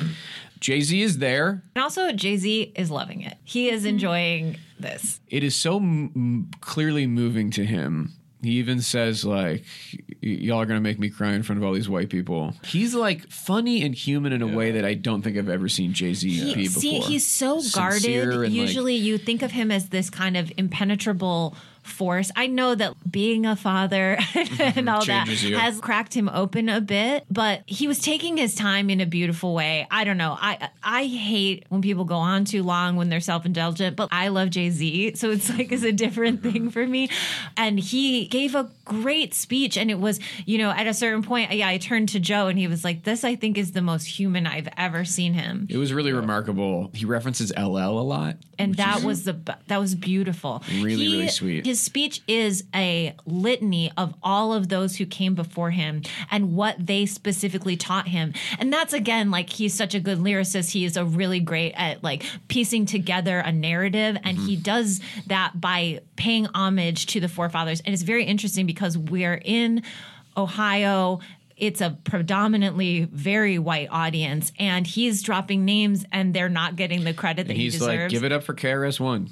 He makes the crowd give it up for KRS-One. He's referencing like the Treacherous Three and like Kool Moe Dee and Big Daddy Kane and Big Daddy Kane gets a lot of love. Yeah, he says because he's like Big Daddy Kane is like doing like splits and like hopping over his leg. Yeah. He's like, this is the blackest person I've ever seen. It's a really great speech that's funny and so feels spontaneous. Yes, it really does. We got a little worried because he was like kind of going album by album and like taking his time talking about like first I put out Reasonable Doubt and I didn't know anything yet, but blah blah. And he's like also talking about how trash he was at first, and I'm like, beautiful, that was good. Because it's correct. We saw the footage. Yeah. The receipts have been viewed. And then he's like, and then the second album, we were like, are we gonna fucking do this for every album? Thankfully, we don't. Then he just skips. He's like, then a bunch of Grammys and a bunch of great albums. And then he talks about Barack, and he talks about how Barack called him at the election and was like, it's the fourth quarter. I'm Michael Jordan. I need you to go to some places, like pass me the ball, and like we're gonna do this. I need you to go to Miami. I need you to go to Atlanta. I need you to go to Pennsylvania. I need you to go to Ohio. Huge pop for Ohio. Yeah. And Jay's like, wow, hip hop, we've made it. We're part of the culture. This is huge. And also, I'm fucking Michael Jordan. You kidding me? He's like, no, really. I was like, no, are you serious? I'm fucking Michael Jordan. He made us acknowledge his sister's hat. That was so cute. He was like clowning on his family in the middle of the thing. Like, I really liked it. And he said he had to go to court. No context. It just said highs and lows. Highs and lows are happening. He was like, it's good and bad. It's good and bad. Yeah. Monday I do got to go to court. But it's good and bad. And we're all just like, all right. I know. And at this point was still hoping he would perform. I had a feeling he wouldn't, but I was still hoping. And so he kind of took his time to give a long speech instead of performing, which is a bummer. You guys have pointed out maybe there's a little bit of, I'm going to be compared to what LL did. And it's like he'd have to go bigger than LL, and the only way you could do that is literally to bring out Beyonce, and then you lose because Beyonce is there. Yeah. I think that's why he didn't. Well, it was also about his career, but like that's why he didn't mention her in his speech. Yeah, because I think people would have started screaming like they thought she was going to come out. Yeah, I agree, and I would have been one of them. Yeah, unfortunately, we had no indication that Beyonce was there. I don't know if she was in the building. Yeah, no, but I mean, I think people just would have the mere mention of her would have people go crazy. Yeah. Yes. Yeah. But just for the record, I think they had said that Beyonce was going to be there. Did they? Yeah. Yeah, there was like Jay-Z and Beyonce are coming to Cleveland. But she was definitely not sitting in She was not in the house. She might have been backstage. There weren't reaction shots. That we There were saw. kind of generally not a lot of reaction shots that they showed on the screen. I bet we will get a lot in the cut though, because they tend to do that. Because it's also fun to know who's there. Like you find out later, you're like, oh, John Mulaney was at the 2019. Michael J. Fox was at like the 2017. I thought I saw over LL's shoulder Jeff Probst, host of Survivor, but they didn't cut back to him. But I just kept being like, who is that guy? And I thought it was old Probsty. So that was it for the J section. And then we finally get to our headliners and we invite to the stage Sir Paul McCartney. And Paul is like, uh-oh. I just saw a lot of great speeches. Yeah, he gives it up. He's like, what a night. This is crazy. Yeah, and he's like, so I maybe didn't do as much homework as some of the other, like. Yeah, he's got his card that he's reading off. He refers to the teleprompter as the auto cue. The auto cue. Yeah. Like, they asked me if, I wanted to do an auto cue, and I thought, we'll do it fine, just got my card and then see all these great speeches, and I think maybe I should have gotten the auto cue. But I didn't, and it is what it is. Yeah. He's out there cheeky as ever. He's like full kind of like spaghetti body. He literally, the He- first thing he does when he comes out, air guitars. Oh, is that what he did? Yeah, he air guitars a little bit, like, oh, check it out. Very silly. And his speech is good in the sense that it's Paul, but he's also kind of Just reciting. He's facts. basically, he's Yeah. telling us the story of his life and Dave Grohl's life side by side. Yeah. which the comparison It's is cute. his speech is justifying why he's doing the Yeah. speech. Yeah, that's He's like, what and it that's seemed why I'm like. here. But yeah, he's like, the Beatles were no longer, and then I made an album where I played all the instruments, and then Nirvana was no longer, and Dave did the same thing. No acknowledgement that there's anybody else in the Foo Fighters. A lot of it is just like, and I told them that, you guys are in the Rock and Roll Hall of Fame. You're in the fucking Rock and Roll Hall of Fame. Yeah, he's just saying the things that are happening. No Yeah. lies, we're told. But at the same time, could have been maybe a little more nuanced. Yeah, Yeah. exactly. And then we get the package. We get Pink. We get Stuart Copeland. We get Haley Williams from Paramore, which was pretty cool. Yeah, that was cool. But mostly, the person who does the most heavy lifting in the package is the person who clearly should have given the speech, in my opinion. You can't not have Paul McCartney do it if he's willing to do it. I get that. Have him in the building, but Jack Black, they keep cutting back to Jack Black because he has stuff to say about the band and so much, and he's wearing swim trunks and like a Wolf t-shirt and has his big gray pandemic beard. The package is good. The package is good and personally reminds me of a lot of Foo Fighter songs that I do like. I like a lot of Foo Fighter songs. Yeah. The ones that they play, bottom of the list for me, but Well, in the package, they say that thing where they're like, everybody, this is the song. This is the one song that everybody freaks out. we when play All My We play- Life. No matter how bad the show is going, if we play All My Life, the crowd goes nuts. And that's why we do it every time we play. They literally go, we do it every time we play. We have to play All My Life. Gang, they don't play All My Life. It just does not happen. Which is literally my favorite Foo Fighter song. And you know what? People would have gone crazy. Yeah, if they had ended on All My So Life, weird. people would have lost it. It would have been awesome. Instead, how do they start? Another confession of me. I have to say, the woman sitting next to me went, whoo, and started fanning herself immediately when he did that. And I was like, all right, there's some Foo Fighter fans yeah. out here who Oh, yeah. needed that to be the starting point. Yeah. I was like, this is not for me. This is for her. That's right. That's right. Yeah, and they don't stop. They seamlessly transition from song to song. They go directly into My Hero. And I was They like, do stop in the middle of the song to like take a pause and then come back with it. right. They make us sing parts of My Hero They really while do. Dave gets a new guitar. Yes. In the right tuning. Right. For Everlong, right. Yeah. Because that's it. That has a special tuning on the guitar. But it is funny because they're like, sing My Hero. And we're like, there goes my hero. Watch him as he goes. There goes my hero.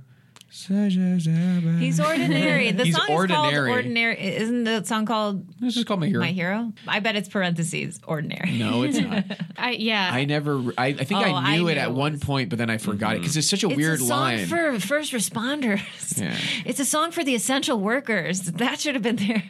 Yeah. It almost felt like, and I think about how Dave Grohl is basically like a part of the Rock Hall, that they were like, time's a ticking. We got to get this tight. Just can you make your performances really fast? And it was weird. They didn't stop. Didn't play like. But they had everything. It was the biggest production, lighting and stage wise. It was absolutely. And the sound was very loud Yes. and rocking. Like it was fun. And also Taylor smashing the drums. Absolutely. Wow. In the package, I forget who it was, said he was from the John Bonham School of Drumming. Yeah. There's Stuart Copeland from The Police. Yeah. Oh, yeah, that's right. And then Jack Black talks about how Taylor Hawkins. It's like imagine being imagine being the drummer in the band with the greatest drummer of all time. And it's like and then they give their speeches as sweaty men who just performed like a rock. They also do a good job. They do a go-go style ish. Not quite as good as Go-Go's, but they section their time out very well. Taylor Hawkins is chomping on gum in a way that I literally, he's sweating and chomping on gum, and I turned to Joe and I said, "Is he on Molly?" What's going on here? We also get Chappelle running out on stage to really get a photo opportunity of him hugging Dave Grohl that will haunt him for it's life. Taylor also the only person to call out specific artists that he wants to be that he thinks should be inducted, and 3 good ones too, including one. The first one he says, which is not... Listen, he says Jane's Addiction and he says Soundgarden, which makes sense for the Foo Fighters to say. Same literal genre and era, but came before them and like laid the groundwork for them. But the first name he says is George Michael, which is like... Okay, was not expecting that, and he's one of the biggest snubs, so that's great. Mostly what they do, even though they thank people, they keep thanking each other, which is very sweet. Yeah. Like every single one of them was like, I have to thank the band. And Dave Grohl, uncharacteristically and in a self-aware way, is like, I just talk too much. Everyone knows that. He literally goes, my career for the last 25 years has been rock and roll, blah, blah, blah, rock and roll. I just like talking about rock and roll. And I was like, yeah. Also, when he comes out, he kind of does, I don't know how to describe it, like a little cherub, like, aw, shucks, who, me? Yeah. Kind of thing. And like throws his arms up. Yeah. I've got a picture of that, him just kind of like shrugging his shoulders. Yeah. And he does keep it short. He thanks his real family and his band family. Yeah, they were the ones that they had all of the. They had a section. Yeah, they had a big section of crew members at the table. Yeah, yeah, and you could see he was feeling emotional as the other bandmates were speaking. Yeah, he's like face red, eyes red. And then that's it for the speeches, and then they do the jam, and it's not really a jam. It is, of course, the song I've been predicting for months, which is Get Back. Thank you. No, please, you're too kind. You do not need to applaud. That's Bill applauding. It's not me. Let's be clear. Let's identify the hand clapping.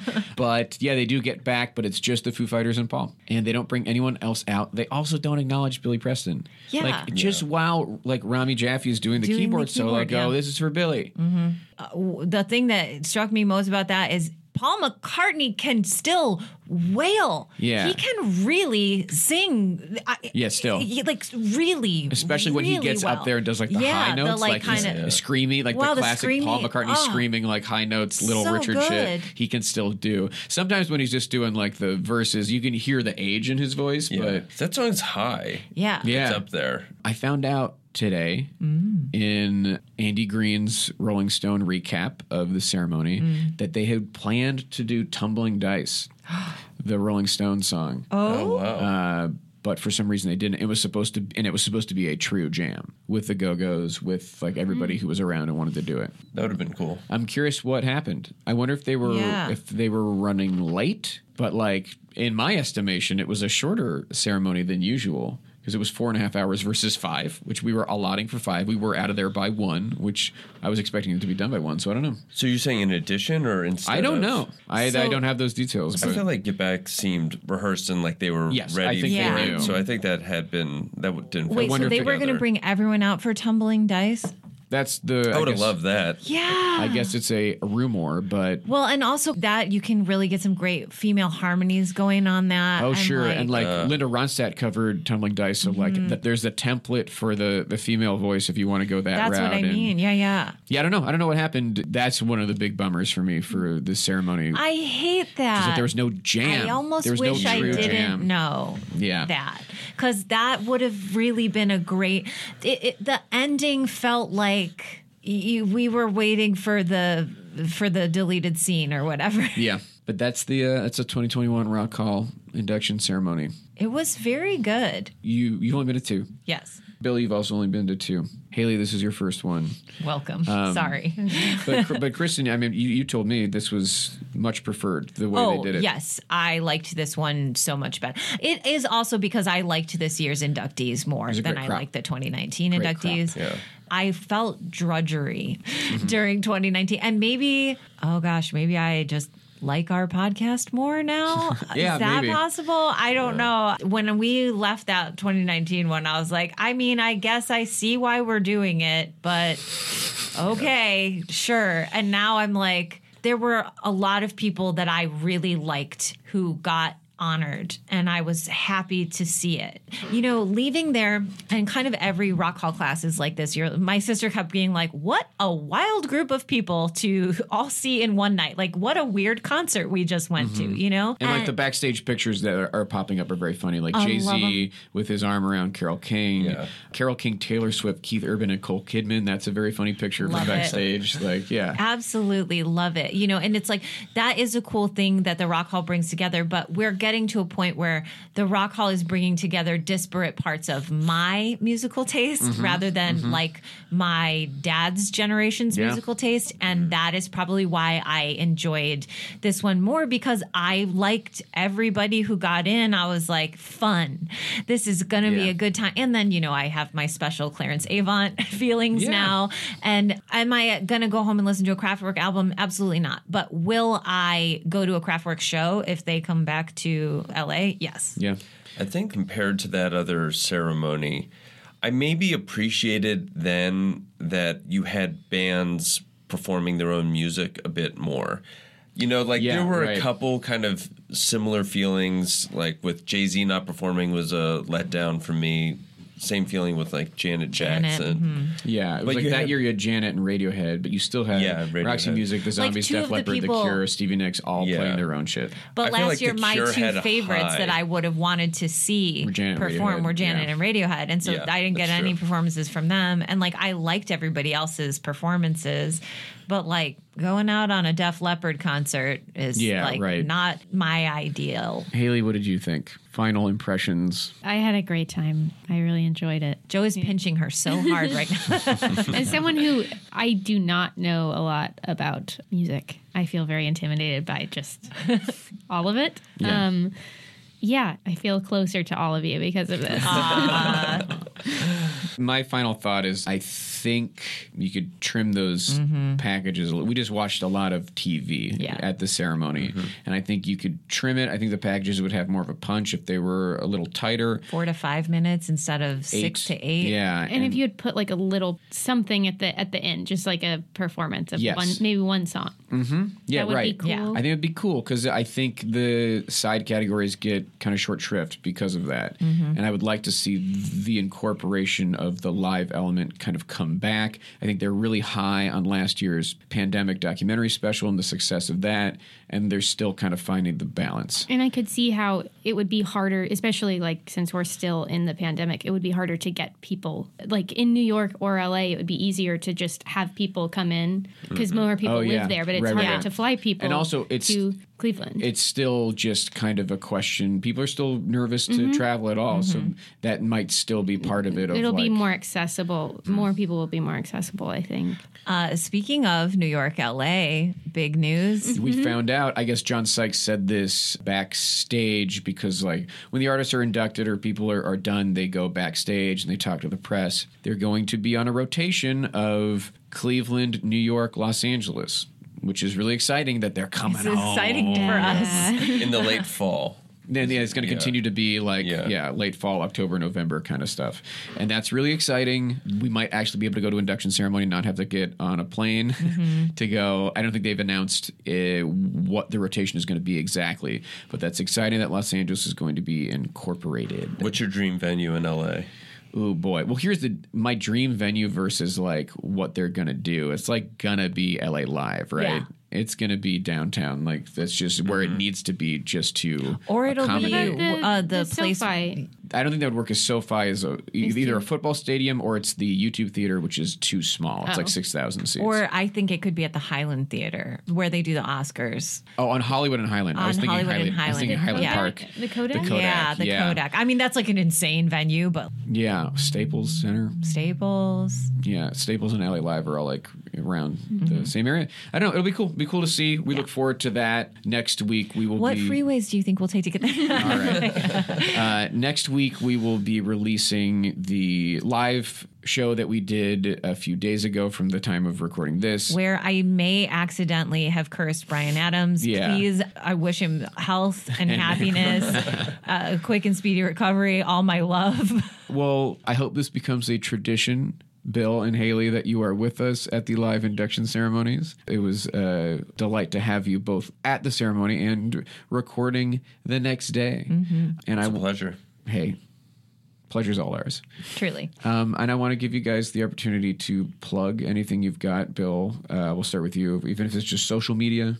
Yeah, at Bill DePiro. Across all platforms, including Pokemon Go. Oh, really? Wow, good for you. Incredible. And then, Haley, when is Agnes coming out? Yeah, Agnes is coming out December 10th. This is a movie you play the titular role. Yes, it's like kind of a horror. Agnes. Is that Agnes of Agnes? Yes, it sure is. Yeah, it comes out December 10th in, I think, very limited theaters and on demand. And I am on Instagram at Haley McFarland. Excellent.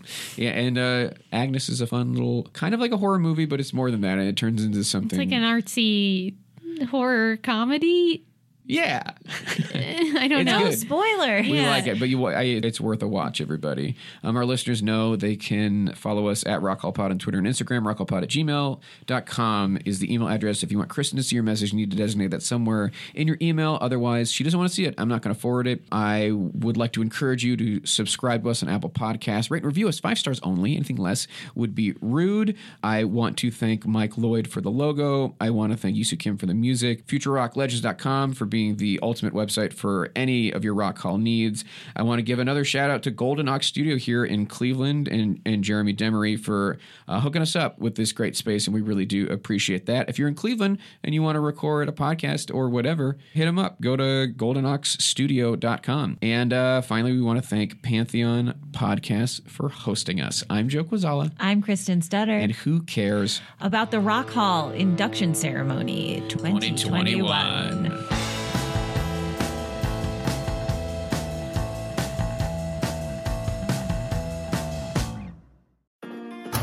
Liquid bleach, Clorox makes clothes bright. But what about these cloudy wine glasses? Add glass cleaner to my cart.